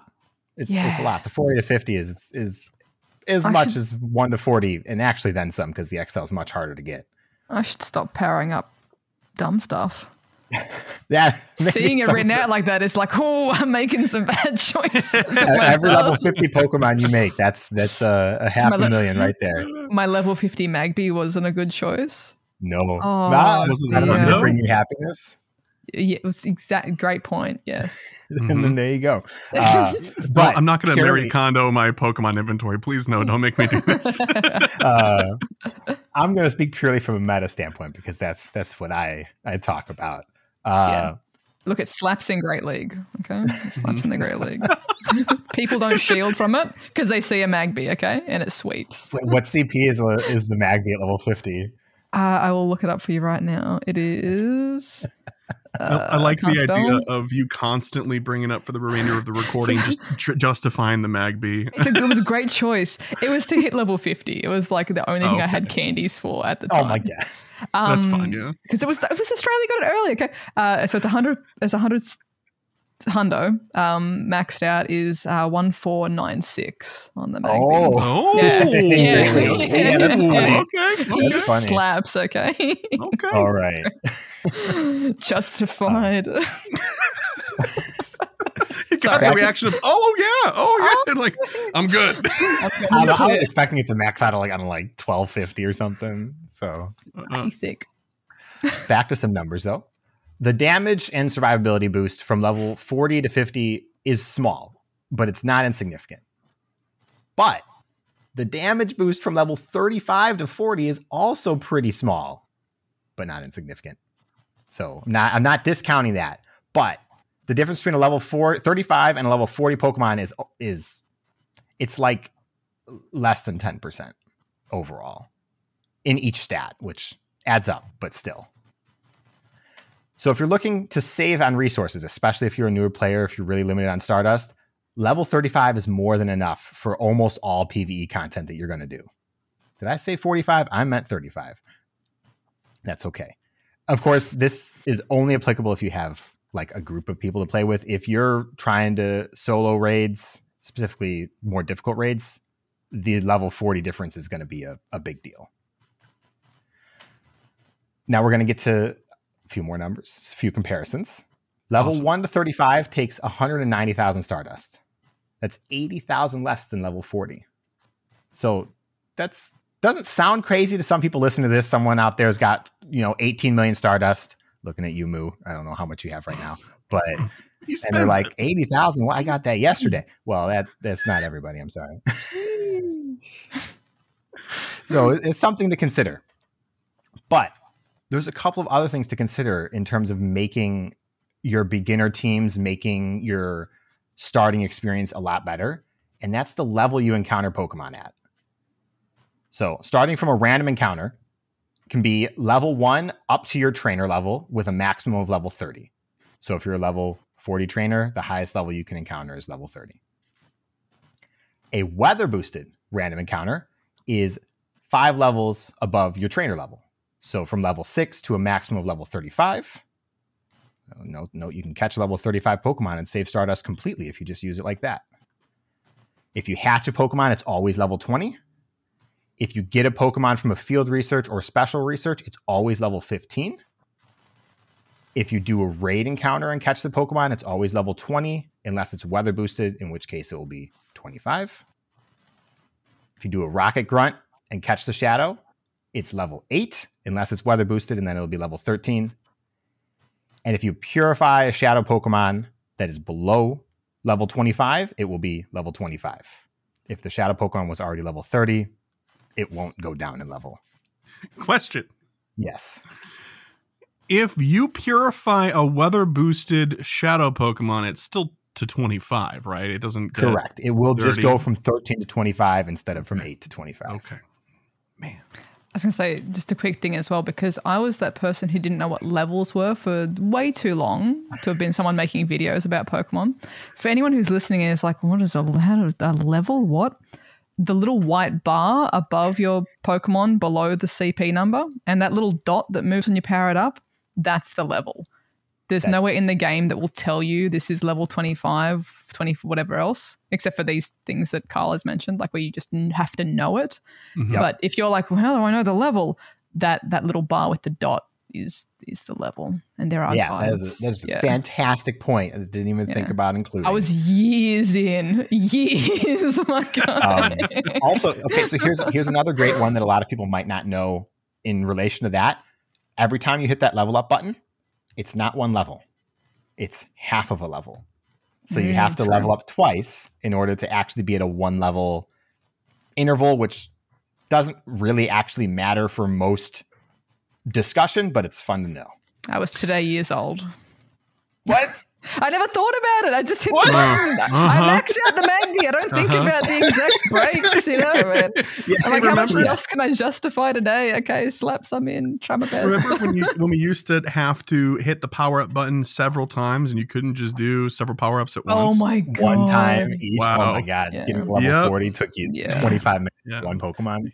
There used to be a lot of friction in this game, Kyle. There was no warning about what CP it was going to go to. Uh-huh. Oh, yeah. Or league eligibility. Yeah. Oh, my gosh. Oh, I have one more question, Kyle. Yes. I should have held up 2 fingers earlier, but one more question. Okay. So let's say I'm level 23, right? Mm-hmm. And I max out my trophy Bidoof to what would be my max, which is 24, right? Or 25. 25. I can tell you Bidoof's maxed out at if you want. Well, so my question is, if I'm level 25 and I max it as much as I can, is that dot all the way to the right and then it'll lower itself as my cap increases when I level up, or will it get hard stuck on where it would be total? No, it moves backwards, I'm pretty sure. Correct. I believe if you level it up, the arc will be complete if that's the highest level you can level it up to. Okay. Yeah. So those listening, it's been a long time I've seen that, but yeah. You didn't break the game. The game is about to break you. So just a quick comparison, just for someone looking to save Stardust when they're starting out. Say you catch a wild Machop. It's a hundo, 100% IVs, 15, 15, 15. It's level 1. It's going to cost you 190,000 Stardust to power that up to 35, or 270 to level 40.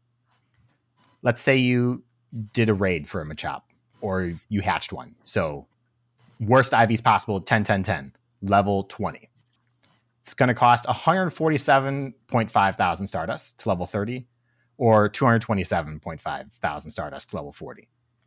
Now, that sounds like a small amount of Stardust to like late game players, to people who already have all their teams, everything's made. But 42,000 Stardust is a lot of Stardust, especially if you're not worried about the absolute min-max. We've talked about IVs before, but the difference between a 10-10-10 and a 15-15-15 Machop is like 6% attack, something really small.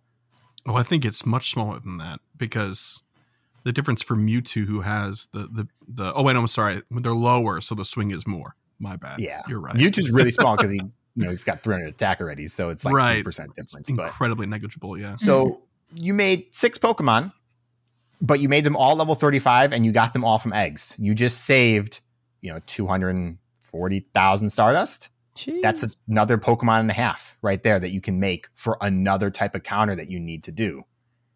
And then, you slowly back up and you slowly refine what Pokemon you replace them one at a time as you start to get more Stardust, if that's what you like. Or you're like me and you're using the same 89% Tyranitar that you've had for 5 years. Yeah, man. It ain't broke.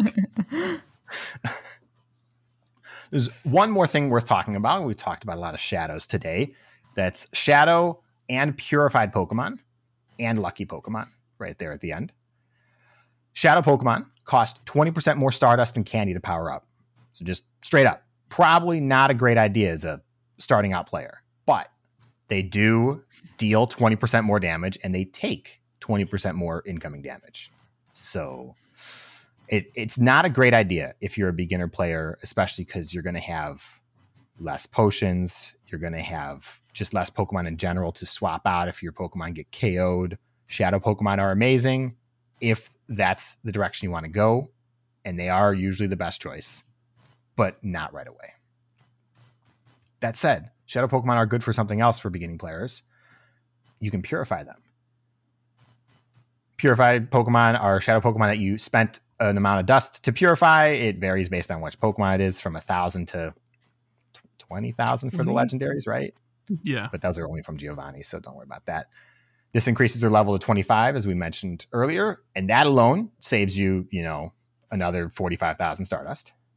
And it removes the damage and the defense penalty. On top of that, purified Pokemon are 10% cheaper to power up for both candy and Stardust. So it's just even cheaper. It's a very efficient way of getting something up to a usable level, is to find as a shadow and purify it. Yeah, but they don't look cool anymore. True. And there's also one more comment I will say after here. It's okay. It's fine. It's not enough attitude. I would agree. Yeah. It needs to be like, I'm so happy. Yeah. It's just blue eyes, like give it like really eyes. Anime eyes, like little cheeks as well. Rosy cheeks on every Pokemon. Arigatou gozaimasu. Just like the Surskit. Yeah. Yes. Exactly that. Yeah.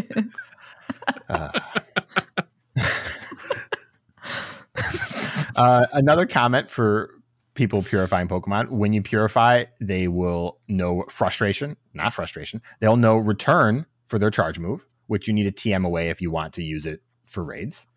And unlike frustration, you don't need an event to TM return. You can just take it away. And if you've TM'd frustration prior to purification, it will not know return, correct? Correct. Okay. One quick note here: if you do get a shadow Pokemon with good IVs and it's usable, like a 14 Shadow Machop, a Sheddundo, I hope somebody sees 100% and they're like, okay, that's pretty good. Don't purify that, probably, unless you really want to. It's better save it for the future. Power it up when you have more resources. And last comment is lucky Pokemon. If you trade with another player, I believe it is a 10% chance that it goes lucky, and the Pokemon they give you will cost less Stardust to power up. I don't remember the number. I forgot to look it up before writing this. I apologize. 1 in 25 chance to go lucky if it's like a recent for recent. Yeah. Okay. Well, they've recently added in 2017 as being like, I think all of 2017 as the 1 in 4. Okay. I think, yeah. So if you can trade with someone who's got older stuff as well, like the further you go back, the better the chances. So I think that it does get down to like the 1 in 10 if it's like 2018 2017. Yeah, something like someone did. Someone did the math. Yeah. Somebody else.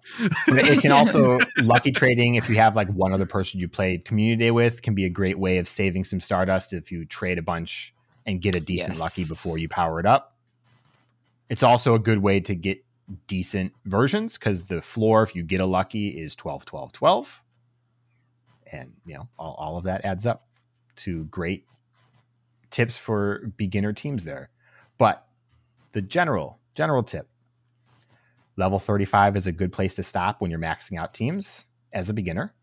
And eggs, hatches, raids, and purified Pokemon are all your friend for saving resources as you build out those beginner teams.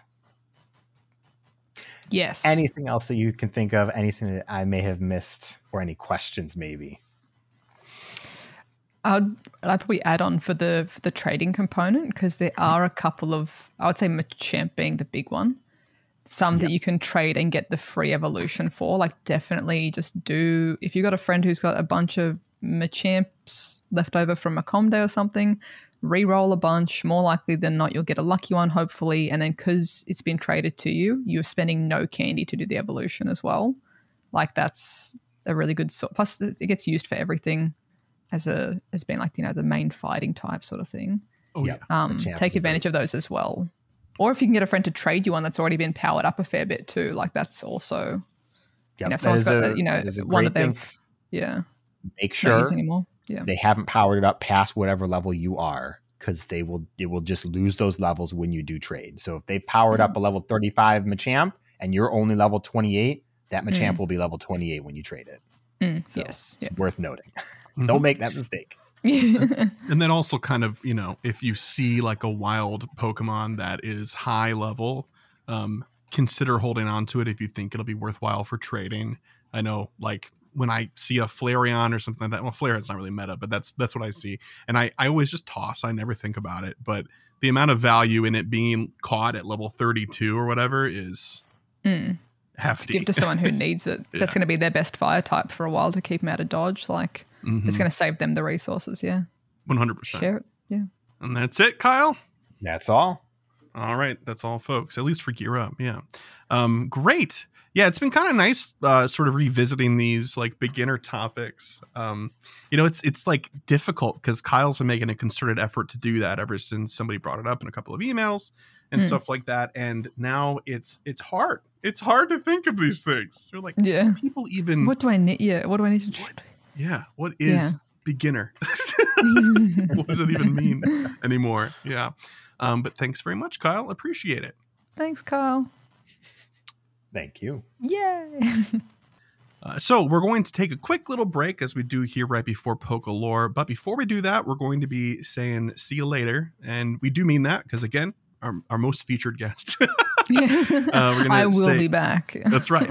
We're going to say bye-bye and thank you to Zoe. So, Zoe, we want to share with people how they can find you and all that good stuff? No, that's really creepy if people would just like to find me. So I'm going to, I should have thought that through. That's look to the sky, look to the night sky for my bat signal. And that's how you know. Bow. Yeah, there's a bow in the sky. I am ZoëTwoDots, spelt out. ZoëTwoDots on all of the things except for like Twitter. Someone snagged that, so there's like an underscore in the front. But if you look me up, check me into Google, you'll find me on the YouTube, on the Twitch, on the Twitter, the Instagram, on the just trying to think of MySpace, everywhere. So if you're interested in this Australian accent being mediocre at Pokemon, come check it out. I appreciate it. I'll take good care of you. I promise. Sign me up. Yeah. Do you want to see a level 50 Magby? Come hang out. Yeah, awesome. Yeah, it's going to be, that's been enshrined in this episode, at least for the two of us. It's great. So. Awesome. Well, Zoe, thank you so much. It was lovely as always having you on. Appreciate you and your time. Likewise. And yeah, until next time, thanks so much. So we go rat hunting in New York. We'll see you then. That's right. Okay. Yeah. All right, welcome back, dear listener. Thank you again to ZoëTwoDots for hopping on. It's always a joy. And I loved the one particular point about remote raids filling the want and the need. That was like, I didn't think of that before. That was really great. It's a good way of looking at it. But we are moving along here, and I believe that now we're in Pokepole. Oh, I should mention it's because we're skipping Pokelore this week because we had a guest and we went long. So Pokepole. So for last week's Pokepole, we asked, with the addition of the Master Ball to Pokemon Go, what other types of Pokeballs would you like to see and how would they work? First up, we have from Fire Drillin, aka Carlo. Hey, Carlo. Going off the type badge bonuses, where bronze is +1, silver is +2, gold is +3, and platinum is +4. You have a net ball, which is double type badge bonus for bug and water type Pokemon. So like if you had a platinum water or bug badge, you'd get +8 instead of +4. Okay. Sounds right. Dust ball would be +3 during night, foggy, and cloudy weather. Quick ball would be +4 bonus for the first throw, +3 for the second, +2 for the third, and +1 for the fourth. Timer ball would be +1 for the fifth, +2 for the sixth, +3 for the seventh, and +4 for the eighth and after. I like that. Man, if I'm throwing 8 Pokeballs at one Pokemon, woo, we got a problem. And luxury ball, caught Pokemon are boosted to Ultra Buddies right away. Well, that'd be fun. Ooh, yeah. Fun. Heavy ball, +4 bonus to XXL Pokemon or Pokemon over 100 kilograms. Okay, yeah. Yeah, I'm for that. Each of these makes sense. Mm-hmm. Yeah. We're going to need a grid, though, for the selecting Pokeballs instead of just a pop-out tray. Yeah. So do you think that these would be usable in raids, too? Or do you think they'll keep that? Yeah, no. I think that's probably right. So, yeah. Like, otherwise, stuff like, I think, use Quick Ball for your first 4 throws and then Timer Balls for every throw after would be too strong. Mm-hmm. Next response from Everdark Raven. They said, I would like to see ball capsules from Gen 4 be available in Pokemon Go. Allow us to customize the Pokeballs we use. Besides just seals like in Gen 4 games, it could give another use for stickers. Let me put a few stickers on my Pokeball that I can see while catching Pokemon. For those who don't know, ball capsules in Gen 4, you could decorate a Pokemon's Pokeball, and then when you threw it out, you would see those decorations like around the Pokemon as you sent it out. Like confetti, stars, stuff like that. Yeah. Rainbows, those kind of effects. It's fun. It's a fun little customization that a little bit of agency, a little bit. A little bit of flair. It's great. Next one from Cowboy Danger D, and they said, I would love the retro balls from Legends of Arceus. That sweet, sweet crackling sound and animation was so satisfying. Yeah. With the little bit of a rocket coming out the top. Yeah. Yeah. I liked it. That was good stuff. Last responses from Walrain1106, and they said, a ball tied to distance that is unique to Pokemon Go would be very fun for us fitness challenge individuals or those that like to grind the kilometers. I want to preface, I recognize a revamp or hotfix of Adventure Sync needs to happen before this could go into effect. Mm-hmm. However, in a perfect world where that works, you could receive a Go Ball for the 50-kilometer weekly bonus. This ball cannot be deflected or dropped, but you have to throw it yourself, so it's not Master Ball level. By making it a not guaranteed catch once per week at most, I think it balances out the possibility of its effects listed next. What it would do is permanently reduce the walking distance for candies for the Pokemon it catches by 50%. For example, catching a Tapu Fini with the Go Ball would drop from 20 kilometers to 10 kilometers for each walked candy. Then a Poffin would pull it down to 5, and so on. Cheers. Yes. Yeah, it's an idea. See, now here, That's a when good you idea. when you said distance, I thought we were going to go with how far away the Pokemon was. And like the farther away the Pokemon is, the better your catch chance or something like that. I don't know.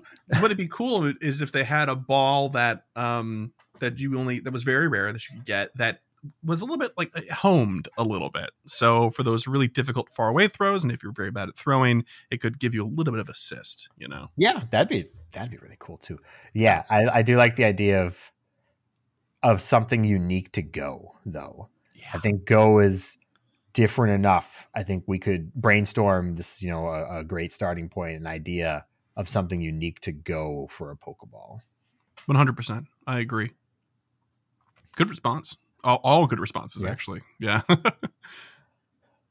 For this week's Pokepoll, we have, what Pokemon would you like to see in Shadow Raids next? Legendary or non-legendary, both apply.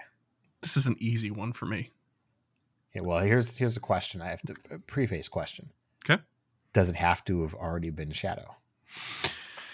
I mean, no, I don't think so. I think, it's much more interesting to sort of think broadly. I would probably say stick to Pokemon that are in Go, though, right? Yeah, that's fair. That's fair. Okay, go ahead, Chris. Lugia. I mean, we've already had Apex, Lugia, and stuff like that. I want to see Shadow Lugia in Shadow Raids. And I'd like for there to be like an elite raid tier that's an Apex Shadow Raid. Because I'm just dying for Apex to come back in some capacity. I don't want it to be a one and done sort of thing. It's cool. It's a neat concept, So right. I have two responses. One legendary, one non-legendary. Legendary, I want to see Kyogre because that'd be just because I want Shadow Kyogre to come out because that'd be really cool. And for non-legendary, they have to. I'm obligated because I want to see Ghastly because it still doesn't have a shadow. Well, yeah, double smoke. Which is like, come on, it writes itself. It's right there. Yeah. The angry eyes would look so ridiculous. He already has angry eyes. I know. It's why it would be so weird. But like didn't mention it earlier, the biggest thing I love about Shadow Raids at the moment, I can see what I'm getting immediately. Yeah. I don't have to walk up to the stop, click it, and be like, oh, this is a ghost. Cool. And then it's a Shuppet. I'm like, oh. Yeah, I didn't consider that. But yeah, Shadow Raids are really just a great way of targeting in the Shadow market, so to speak, right? The market of Shadow Pokemon, rather. Okay, cool. Well, anyway, dear listener, if you have an answer to this week's Pokepoll question, which is, what Pokemon would you like to see in Shadow Raids next? Legendary or non-legendary, both apply here. You can answer when we post that question on Twitter. If you're a patron of ours and in our Discord, we have an entire channel dedicated to it on said Discord. You can also respond via voicemail by calling 262-586-7717, or you can send in an email to mail@gocastpodcast.com. I will also post this question on the episode if you're on the Spotify mobile app. And then lastly, unless I'm forgetting something, which is likely, let me be clear, very likely, but I think the last one is leave a comment on the YouTube video. Yes, there is a video version of this show. If all things go right with the files, we'll see. Okay, well, that brings us to the last little bit of the show here, Kyle. What are we doing now? It's been a few weeks. I don't remember. It's time for emails. Oh, that's right. And no new voicemails this week. We did get a couple of text messages, but they were not for the show per se. So we've got two emails here that we did not read last week. We did get some other emails in, but in the interest of time, we're going to make sure we cover the ones that we missed last week, and then we will pay it forward to next week's episode. So this first email here is from Juan. Hey there, Chris and Kyle, longtime listener, first time emailing. As we all know, the Pogo community has been pretty heated ever since the Regidrago Elite raids and the nerf to remote raids. The Larvesta hatch rates being so low certainly put a wound on top of a wound on top of a wound. Yeah. I'm someone who personally does not let this game have any sort of negative effect on me mentally. While I don't agree with the decisions Niantic has been making as of late, and am in full support of people airing their gripes and concerns in a constructive, respectful way, I'm looking at you, Twitter, I'm not going to have a meltdown over it. I have many different avenues in which I might find entertainment, Pogo obviously being one of them. I'm guessing Pogo is some people's only go-to game / activity to distract themselves from the real world.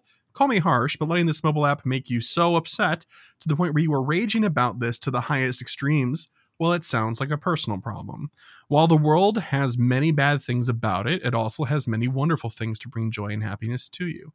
Pogo is not the only game out there. There are plenty of things to enjoy, new skills to learn, new games to play, other hobbies you can pick up, and great people to meet. Long story short, if you're so upset at the game and Niantic for what they have been doing currently, then simply find something new or do what I do and enjoy the game for what it is. By the way, Larvesta being June's community day would be absolutely hilarious. Twitter would blow up and I'm here for it. Anyway, Thanks for all you do with the show, and have a wonderful rest of your days. Until next time, ciao. Okay. I think that's fair. That's a fair take. I completely get it. Like, you look on Twitter, on other social media, and people are just, scream at the top of their lungs, like, this has ruined my life, stuff like, you see all sorts of extremes, and there's outliers in every conversation both ways. But what I will say here is that it's not, like we were talking about earlier with Zoe, it's not just remote raids. It's our relationship with Niantic that people are really upset about. Whether or not they're saying that is the larger thing. They might be saying, I'm mad about raids, but they're mad about not being heard about raids, or feeling that, Niantic is doing something negative to the game and they don't want it to go away. Right. So I wouldn't blame people for being passionate. I'd blame people for being abusive on social media 100%. Yeah. But I wouldn't blame them for being passionate, because people express things in different ways, And one thought that's worth mentioning is there's nothing like Pokemon Go. Say what you want. I have a lot of different games that I play. Pokemon Go is not my sole source of entertainment or joy or anything like that. Mm-hmm. But for the people who it is, there is no replacement for Go. You just stop. You can't go and play Peridot. It's not a replacement. Right. You can't go and play NBA All-Stars, I think is the name. It's not a replacement. Also, both my Niantic, so you're not getting away from the problem. Anyways, it's not like we're playing League of Legends, and if you don't like it, you can go play Smite, or you can go play Dota 2, or you can go somewhere else and get something similar that will bring you joy while avoiding what is seen as the problem. Right. Or so on. If you're playing an MMO, you don't have to play WoW. You can play Final Fantasy, and so on and so forth. Those are just easy examples. So when someone sees something that they love, that they really enjoy, being changed into something that they don't, and they don't have alternatives, they're going to speak out passionately about it. And that's totally fair. Obviously, the extreme examples that people have taken it to, not okay. Yeah. But those are never okay. Regardless of the scenario that we're in, they're never okay. So right. Yeah, and I feel like it is kind of missing part of the point to say that it's just a game, because mobile games endeavor to be part of your lifestyle. So it's deeply embedded in daily habits and things like that. It's not like, oh, I sit down to play 2 hours of video games every night after work. Oh, I can play something else because something else will fit in that slot. It's part of your waking routine, your lunch break routine. It's part of your everyday. And it's very hard to just switch, even if there was an alternative, Yep. So anyway, Juan, thank you very much for the thoughtful, insightful email. Good question. And keep on keeping on. The next email is from Connor. They said, hello, Chris and Kyle. My name is Connor. I'm writing in about some incentives that I believe should be added into the game.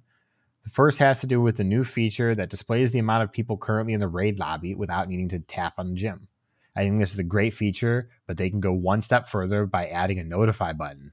This button can be toggled after a raid egg hatches, and the trainer will be notified when someone joins the lobby. This would make in-person raids much easier. The second feature is more incentives for best buddies. While the ribbon and CP boost is nice, it takes a long time to reach best buddy, so extra rewards would push more trainers to use the feature. It doesn't have to be game-changing, but I did think of some options. 20k experience, 30 candies for that species, or 5XL candies for that Pokemon could be some possibilities. Let me know what you think, and sorry for the long email. I agree with both in terms of needing incentives. Yeah. I think that the feature that shows somebody in a raid is such a good start. And like, I hate to bring this up again, because we kind of hammered it home last week. Too little, too late. That feature should have been 6 months after Lugia raids came out after the first Go Fest. That should have been number one on the list after you made raids a core part of your game. Mm-hmm. Now, that doesn't mean it's not very appreciative and it's great, but we should be getting stuff that lets us coordinate people getting into the raids at the same time too by this point. Not like features that are being toted in Campfire right now should have been implemented inside of Pokemon Go already. Hard agree, man. Hard agree. We might get there. Yeah. But I mean, maybe. But like they want to do it in Campfire, which kind of hamstrings its capabilities in general. Flares don't do you any good if you can't see them when you're catching Pokemon. Right, exactly. Yeah, and nobody's staring at Campfire looking Correct. for that. It's going to be, you want it to be more organic, and that means integration, you know? Yeah. I'd love to see Best Buddy rewards for Pokemon. I think they need to be even bigger than what you listed here, Connor, personally, for me. But like a chunk of experience or a chunk of, I don't know. See, it can't really be candy in my mind because you've already probably walked that Best Buddy 100+ kilometers. Yeah. So like experience or Stardust really makes the most sense. Stardust makes sense to me because like we were just talking about in Gear Up, Stardust costs at endgame are massive. Mm-hmm. And Best Buddy is something that you can work on. It is for players that will get to endgame. So it makes sense. Yeah. And it's kind of weird that the buddy system is the only system you can kind of interact with that doesn't give you experience or Stardust. One of the two. If you catch Pokemon, you get experience and Stardust. If you raid, you get experience and Stardust. If you send gifts, you get experience for buddy levels or for friendship levels and some Stardust for opening gifts. Yeah, I think and the PvP idea gives is Stardust, so that's one of two. I think the idea is kind of like, where's that Stardust coming from? Because it's not being generated just from your Pokemon. I know that's a step too far, right? But I think that's probably it because like when you do a task, the reward for the task is Stardust. And if Pokemon can quote unquote produce Stardust, then why do they need it, right? But that's what I'm saying though is like the Pokemon went and gathered it potentially, something like that. Make it a pop-up reward like gifts. Your Pokemon found you 1,000 Stardust overnight. I don't know. It's nothing crazy. Just something. But like that works. And I think the experience just kind of writes itself. So I agree. Experience makes sense because you just had an experience with that Pokemon, a memorable one. Yeah, that tracks for sure. But anyway, thank you so much for the email, Connor. Really appreciate it. And shout out to Latrell and Artemis Dragon. We will be reading your emails next week. Thank you so much for writing in. But if you would like to send in an email and join them, dear listener, next week, please send it to mail@gocastpodcast.com. Again, you can also call and leave us a voicemail to 262-586-7717. Visit our website for all things GoCast, gocastpodcast.com.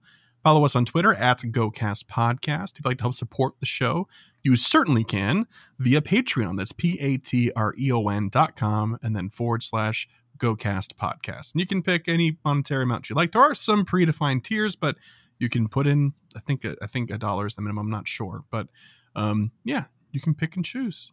And speaking of patrons, shout out to our Elite Trainer tier patrons, Bo, Daniel, Lori, Michael, Ozzy, Arkham, Tish, Marvin and Mimi, Sforts, Hisui and Ryan, Thayer, Jason, Justin, Charles, Moddersley, William, Brandon, Ethan, Stephen, Nick, Kelvin, our favorite listener, Drew 2, Cambo, The Ugly Rock, and Jacob. Thank you so much for your generous support and helping us keep the digital lights on. We really appreciate it. You can also leave us a review if you'd like to help support the show non-monetarily, but still support us all the same. We got 2 reviews this past week. New ones, I should say. First one's from Crazy Cobra, who has called in the past. You probably recognize the name. Fantastic podcast. Chris and Kyle are great hosts. Each episode, they chat about Pokemon Go events, give a Pokedex-style overview of relevant Pokemon, except for these past 2 weeks, I suppose. Interact with the audience using polls and read emails. If you are into PvP, then be sure to check out the PvP Corner episodes in the same feed where Fish and DeFi discuss metas and talk PvP. I thank everyone who made this podcast possible, and I highly recommend it to anyone playing Pokemon Go. Hello from Crazy Cobra. Thank you so much. A much more apt summary of our show than I probably could have given myself. It's nice. Film Don't Lie left a 5-star review. Best Pokemon Go podcast. This is hands down the best Pokemon Go podcast out there. They are informative and entertaining. They stay up to date with current events. I appreciate how they give their honest thoughts about the game and express their frustrations, unlike some others in the community. Nice. All right, cool. Do with that information as you will, dear listener. Whenever we read these, I always think of that meme of Obama giving himself the Medal of Honor. You know, I always think of that. All right, cool. Last things last here, Kyle. We've got to set some goals. We've got the meetup this weekend and the Shadow Mewtwo raids, and it's going to be fun. Yep. Yes, it is. So, what are you looking at doing? I've got my goals. Real simple, sort of. Maybe we're gonna find out. Shadow Shiny Mewtwo. We're gonna be downtown Chicago. We're gonna have a nice group of people. There's no world where whatever Shadow Mewtwo is, we can't take care of it. Thankfully, otherwise I'd be having a very problematic weekend. And then just survive the weekend and have fun. Just looking to enjoy the weekend with everybody who's gonna be there. Yep. It's very exciting. Any eggs this weekend? Okay, well, nothing's going in incubators. I'll make up for that. Don't you worry. Shadow Shiny Mewtwo for myself as well. Larvesta, and then 100 eggs because we'll be walking a lot. I assume it will be hatching. And then 2 shinies total. It could be anything. This is including the Mewtwo. But if I end up not getting the Mewtwo and I get 2 other shinies, it will also fulfill the goal. We'll see. We'll see. Okay. Yeah. Looking forward to the meetup and looking forward to coming back next week and having lots of wonderful things to say about Shadow Mewtwo raids, hopefully, and how they didn't break for anybody. Yep. Also, if you've made it this far, I have to tell you something. Don't bring Gengar to these raids. It hurts me to say that, but don't do it. Mm-hmm. The poison, even if it's a Mega Gengar, just don't do it. Sorry, y'all. That shadow boosted confusion is gonna one shot it. Yep. Yeah. It's a glass cannon and it hasn't even had a chance for a cannonball to be loaded. Yeah. Woof. Anyway, good luck everybody this weekend. Thank you so much for listening all the way through. Thank you again to Zoe for coming on. Always a good time. And we'll see you next week for episode 238. And if all things go according to plan, it will be an all hands on deck episode with Fish and DeFi. So see you then. Bye-bye. Bye.